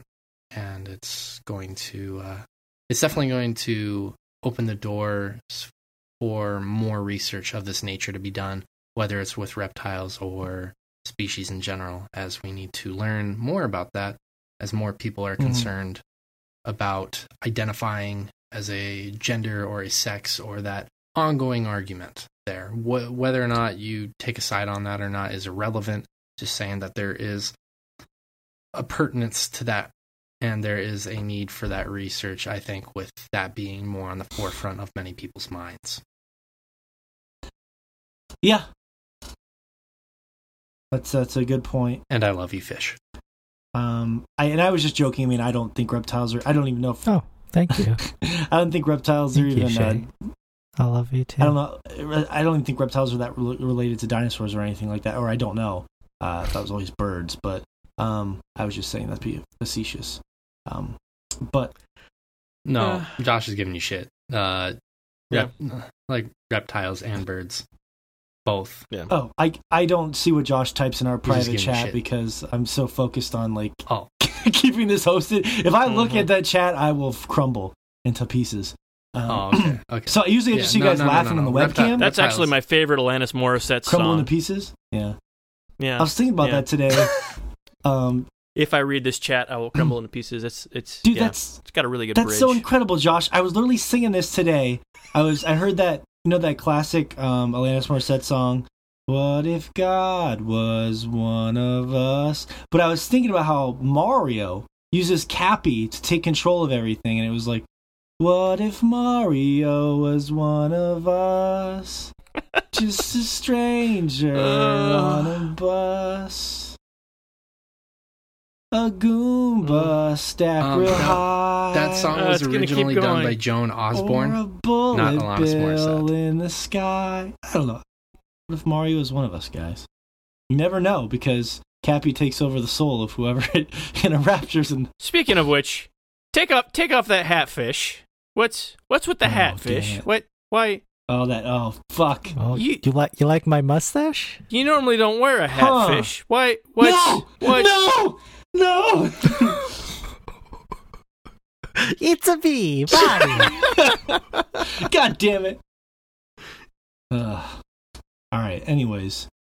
I'm really going to regret never singing on this. It's an interesting article, and like I said, we don't know a lot about the reptile. Like this article was saying, Shay, we don't know a lot about male or female genitalia as far as reptiles are concerned, and that plays into their whole, not only their evolution, their reproduction, and the more we learn about reproduction in other species, the more we can learn about ourselves, potentially. So yeah, cool article. Moving on, we can kind of go back to Shay here, because he finally finished Pyre, so maybe we can argue about it or not argue about it. I don't know. I didn't know you had finished it, so I'm kind of surprised. Yeah. I was very happy to finish it. In terms of to see how the story concluded, because at the beginning I was not super keen on it because of the fact that it was a very slow-paced beginning. Oh yeah. It just felt a bit of a slog at the beginning, and then once you complete that first actual write and you send someone away, like you guys had stated, the game starts really picking up. And I was like, oh shit, this game's starting to get really fun. And even after that, you're still gathering characters. You're getting to know a little bit more about each person you're facing. You're learning more about the people of the team that you have joined before you, and the lore really started building up to a purpose. instead of you just getting lore to fill time. And it felt much better as I went through it that way. And by the end of the game, I felt like this sense of completion that, okay, well, I guided as many people as I could out of this area into the Commonwealth, and it feels right, and it felt good. And I wasn't 100% proud of all my choices, but they were the choices I made, and that's how the game ended up playing. You have to live with them. So, yeah, exactly. Yeah, and I felt like those little tinges of sadness for certain characters and whatnot. But overall, yeah, it definitely, as I progressed through the game, it changed my opinion of last week. I really enjoyed it a lot, yeah. And I love the one thing I really wanted to pose to you guys off the bat to see how you guys felt about it is I really like the constellation idea where you can add difficulty to gather experience points should you want to add the difficulty in that way. If you're finding that the game is too easy or you want to get more experience points throughout the game. Yeah. I thought that was a very clever way of doing that. I had a bad experience with that, but like it was mostly accidental. It was I put those on, like I put a couple of them on, and I guess I just assumed after you finished a rite or a battle or whatever that the game would take them off, right? So after I did one, I was like, oh, that one made it too hard. I don't want to do that again, so I'm not going to put any more on. And I just kept battling. I'm like, fuck, this game's really hard. Like 3 hours, I was like losing and shit. I'm like, god damn. And I realized that they were still on. Like I left the multipliers don't turn off. Unless you turn them off. So I was like, God damn it! I was so mad at myself because but I was going to ask you, Shay. So yeah, if you're asking it, I hated it. But that was more of my idiocy than anything. But how did you feel about like sending? I had the same experience happen to me as well. Actually, did you really? Okay. One time I lost in the matches, I was like, I gave them plus 30 health, and I was like, I'll give myself minus 30 health. So there's this giant gap of health there, and I was like, oh, what the hell? What did I do? And I just got swept. And yeah, so maybe that was a little unclear because it happened to you too. So yeah, maybe, I don't know. What about did that same experience happen to you, Josh? No, I knew from playing all the other games that your modifiers are always saved. Because it's the same way Bastion worked. It's the same way Transistor worked. Okay. It's all their games have done the same thing. Yeah, that's a fair point. And they basically give you something new every match until very far into the game. So you're incentivized to mess with it here and there just to see what the new modifiers are. Because as if they were thinking the game was too easy, and I was like, God damn, they made that game fucking hard. I thought the game... See, the trick is that the game got harder because I had to use people I didn't like. And that was my biggest complaint with the game, Shay. Like, the first rite where I let my little bird Tizio go, it was like an emotional experience. It might have been one of my favorite moments of the year. But after that, I started letting go. My three favorite people were gone right off the bat because the idea of the game in Pyre is that you let go the people that mean the most to you. You're using them the most. They're the ones you want to free. So I freed the bird, I freed the dog, and then I freed I can't remember now, it's been a long time, but the third character, the Sir Gillian. And then I was left using all the other characters that I fucking hated. The bird was okay, but everyone else, I fucking hated using them. And so not only did I lose the characters I loved, but I was stuck playing with people I fucking hated as the game got harder. So they were going for that. That's what they wanted to achieve, I assume, on some level. But for me, it pretty much destroyed the entire game for me. Wow, that's sad because, like, it is sad. I originally kind of was going with the impression that you did of just like releasing the people that I like the most. But then I kind of started to get that feeling that you didn't quite get that, I'm going to have to use these guys. And at the end of the game, I'm going to be stuck with like a final 3. So I got rid of Headwind first. You cheated the system. No. That's called strategy, buddy. How dare you use your brain? That's It's not like everyone who's playing this game is going to have one of those. You can't You can't use that thing. I feel like you're not... How dare I? I feel like the objective is they're clearly trying to get you to release the people you care about. So you're exiling people that you just want to get rid of seems a little sneaky. Well, hold on. You're trying to accomplish something in the Commonwealth. So I get rid of Headwind, then I got rid of Jodariel because I actually liked her a lot. I didn't like playing with her as a character, but I liked her backstory, and I liked the fact that she had been there for 16 years. She had these huge horns, and she just felt like she didn't want to, she'd been stuck here for so long. And I was like, well, I owe it to her to get her out of here. And it made sense because then you remember the promise that you and Headwind made that all 4 of you, including Rookie, will leave. And then I released Tizo because I just, as soon as I got the Harpy lady, I just stopped using Tizo. Because he's kind of weaker in the early game from what I've read, and you get to the end of the game, he gets much, much better. And I didn't know that because I don't want to read anything about this game until after I beat it. So I got rid of him, and then it started getting more difficult because I was like, I really want to give Sir Gillian that chance because he was one of my favorites. But, I had to pick and choose when I released people. And at the end, it was difficult because I ended up getting stuck with space in his name. Man, I'm spacing things today. I apologize. The tree guy, the bog witch, and then stupid character, the lady that you name, whether it's Ray, Shay, Faye, whatever you want to name it. And I really did not like her as a character at the beginning, and playing with her the last few matches, I actually enjoyed playing with each character because then you figure out what each character does, and it was a lot of fun. Actually, I'm kind of glad.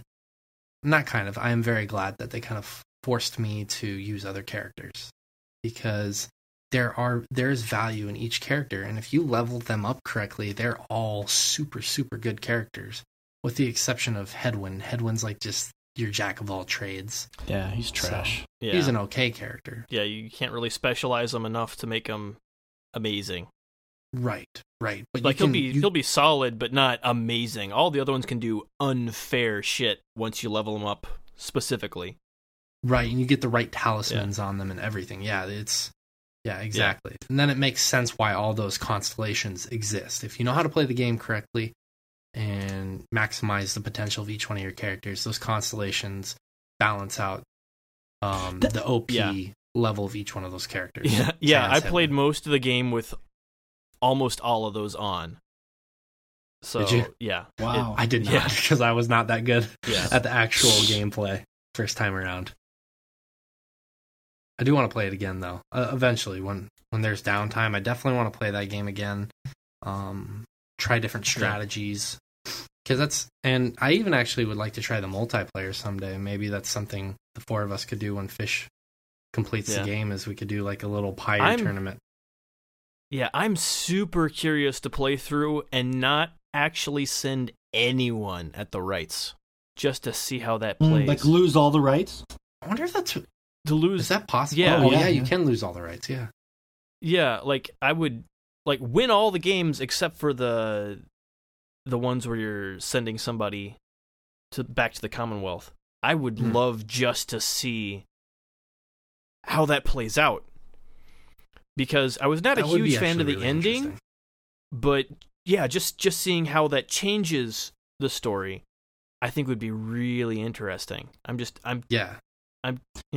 Since they give you that option, I would love to see what it does. It also seemed a little residual. Hey, Fish. I'm gonna advise that you mute us really quick because I'm gonna do a few very small spoilers really fast. So if you don't want to hear them, I would mute for the next 2 minutes. All right, just stick your butt up to the camera when you're all done. Your bare naked butt, please. Okay. All right. Thank you. Okay, I could do that. So and this is spoilers for the listeners too. I think the hardest part about the game for me on an emotional level was not releasing or not losing certain rights for certain characters to go. I wanted to be vague about this. Like the old dog, I know. I wanted to let him go so much. Fuck, that was brutal, man. Because I was like, I was so torn with releasing my guy and that guy, and I loved that character a lot. That character on the other team, and then you get to the end of his story, and then it's like, well, since he realized he was never going home, he retired, and then he died a few days later, and I was like, fuck you, Supergiant. I felt so sad. I don't remember that happening to me. Is that like a very specific choice you made to make that happen, or has it just been too long since because I don't remember running into that. So it's like you go to the one of the rights, and basically you face off against these various, obviously, and you have the choice of losing, and if you lose, the other person gets to go. Well, it's that team that the Fae girl has a thing for, the son Almer. Yes, yeah. And the father is like the old dog. Oh, yeah. And if you lose, that old dog gets to go home. But if you win, the dog, at the end of the game, he dies. I gotcha. Retires and then passes. For some reason, away when you said old dog, I thought you were talking about Rookie, and it was throwing me off. I was like, what? No. Gotcha. The old dog. Okay. The enemy. Yeah. It just... That's one interesting thing, in this game. I think... Go ahead. Yeah. Go ahead. Oh, no, that's fine. I was just going to say this. They play with the idea of, like, you sympathize or empathizing for your foes. It's kind of an interesting idea. Yeah, I love that about this game. Yeah, they did a really good job of that, because some of them you really want to stop from getting back. Like, because they're just... dicks. You dislike them. And then some of them, you feel like crap for beating them when you're done. It's like, just really, Yeah, the tree team, God, I loved defeating that guy. Like, I went out of my way. Right? That guy was a piece of shit. But at the same time, to kind of go along with what you were saying earlier, Josh, I would like to play to the point of releasing all these people to kind of see what ends up happening to their stories. Because that's one thing I think Supergiant did really well, is at the end of the game, you learn what happens with each one of the main people of the other teams. And I thought that was really cool, because you're kind of building a bond as a player with these various characters. And at the end, when you get to learn about them, that's cool.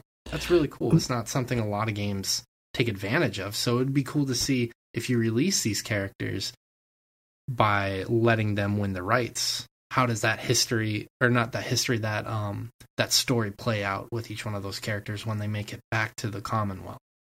Yeah, that's true. It's definitely an interesting idea. I wish it had worked more for me. I think it would have, had I maybe played the game a little differently, but like I said, that's how it happened to me, and then it just kind of soured me, and then I just became a petulant child, and I became angry at the game. I was just like, fuck this game. I got rid of all the characters I liked, and I was trying to play it the right way, but it was weird, because I had a very emotional response, and then it was just all like, meh. It didn't work. Nothing else worked. I will say this, and we can move on. I'm surprised you gotta stick your ass up to the camera. Shay, that's what he wants you to do. Put your butt up. I'm not doing it. Put your butt I ain't doing it. Okay, he got Not again. I already got that once a show. The last thing I'll say is that I'm surprised the music didn't get a nomination for the Game Awards, because the music in Pyre is damn good. So, not even a nomination. Right, yeah. It's from the same composer as Bastion, Darren Korb. I don't know if he works on Transistor as well, but I was really surprised that it didn't even get nominated, because the music is awesome. Like I can right now hum the little portion as you lift up the cart and you start flying with the cart. It sounds a little like Stranger Things-esque, and I still can remember it. It's very memorable music. It got snubbed for sure in that regard. Yeah, they even use music as like part of the story, like that little guy playing his lute. Yeah. There were original they're all original compositions. People are singing for them.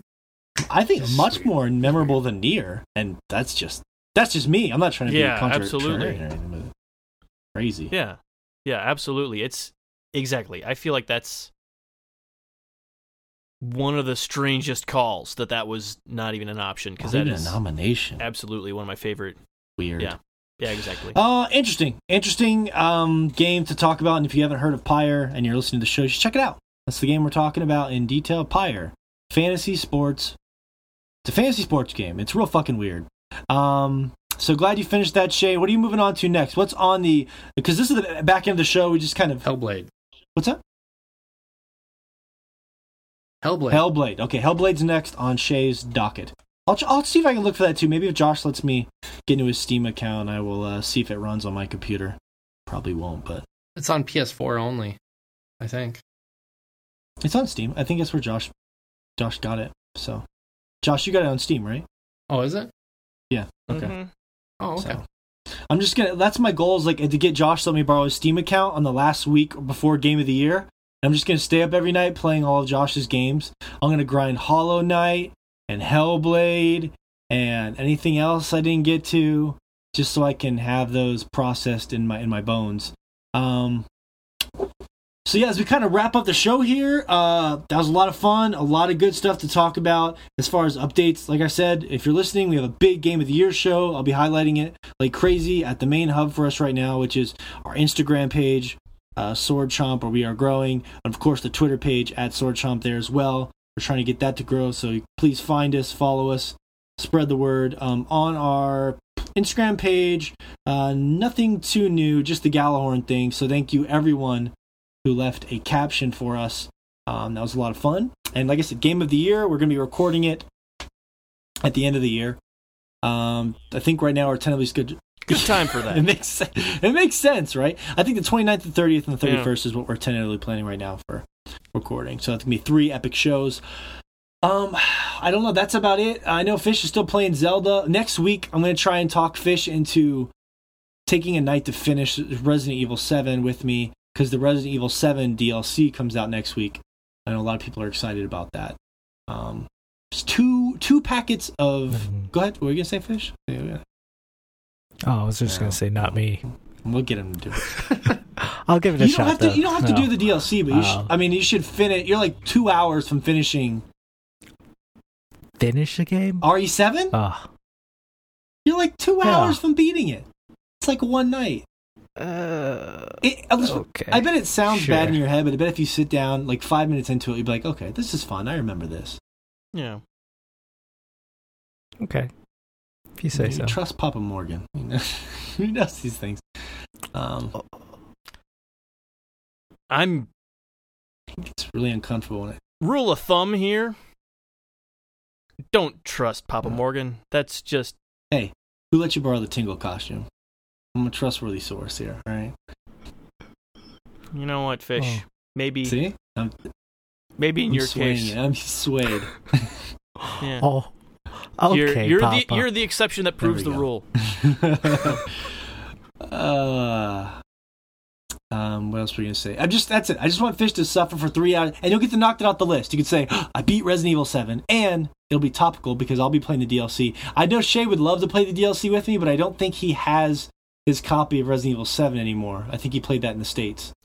I don't. I never really had it. That's one of those games that I was playing on Kate's account at the time, so I don't, unfortunately, have a copy of the game.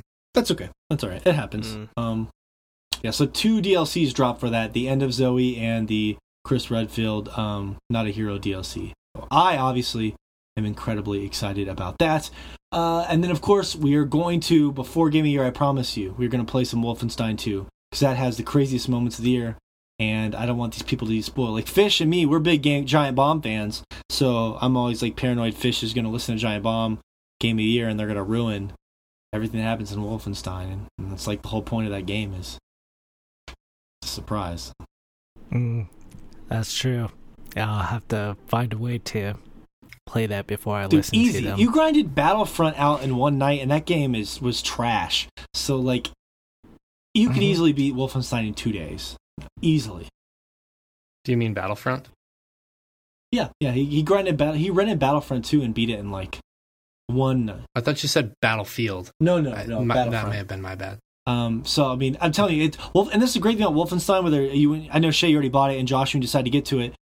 Crazy story moments that everyone's talking about, including that scene with Hitler, and that game is pretty short. You guys might actually like the gameplay more than I did. I don't know, maybe you'll hate it more. But the actual game is pretty short. I beat it in about, I want to say 10 hours. So, that's not bad. Yeah, that's pretty doable.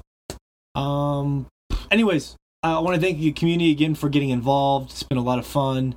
That's pretty much it. If there's any other games you guys have been playing that you really want to mention before I wrap this up, are we looking good? Josh? I finished Quadrilateral Cowboy, which I mentioned last week. Still really good. Definitely worth playing. I feel like I think I hit everything last week. So if you're interested, can you say Quadrilateral Cowboy 4 times fast? No. Okay. Quadrilateral Cowboy. Okay, no, it can't be done. Mm-hmm. Come on, Fish, you can do it. Quadrilateral Cowboy, go. That's like Shay's creepy laugh. Shay, give us that laugh again. Hold on.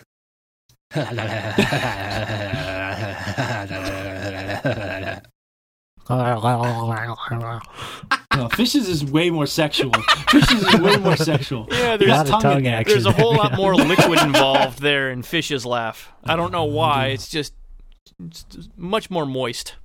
I put some more tongue into it. I put more lips. Yeah. Ironic. Fish has the real technique down. I'm still working on it. Oh, God. Anyways, it's been a good show. The clock is striking 9 on my computer, so feels like a good time to end it. We'll be back next week. Thank you again for taking some time to listen to us, especially if this is the first time you've checked out our show. Remember, please subscribe and leave kind ratings wherever you listen to it. I will try to read those iTunes ratings or wherever the ratings are at next week.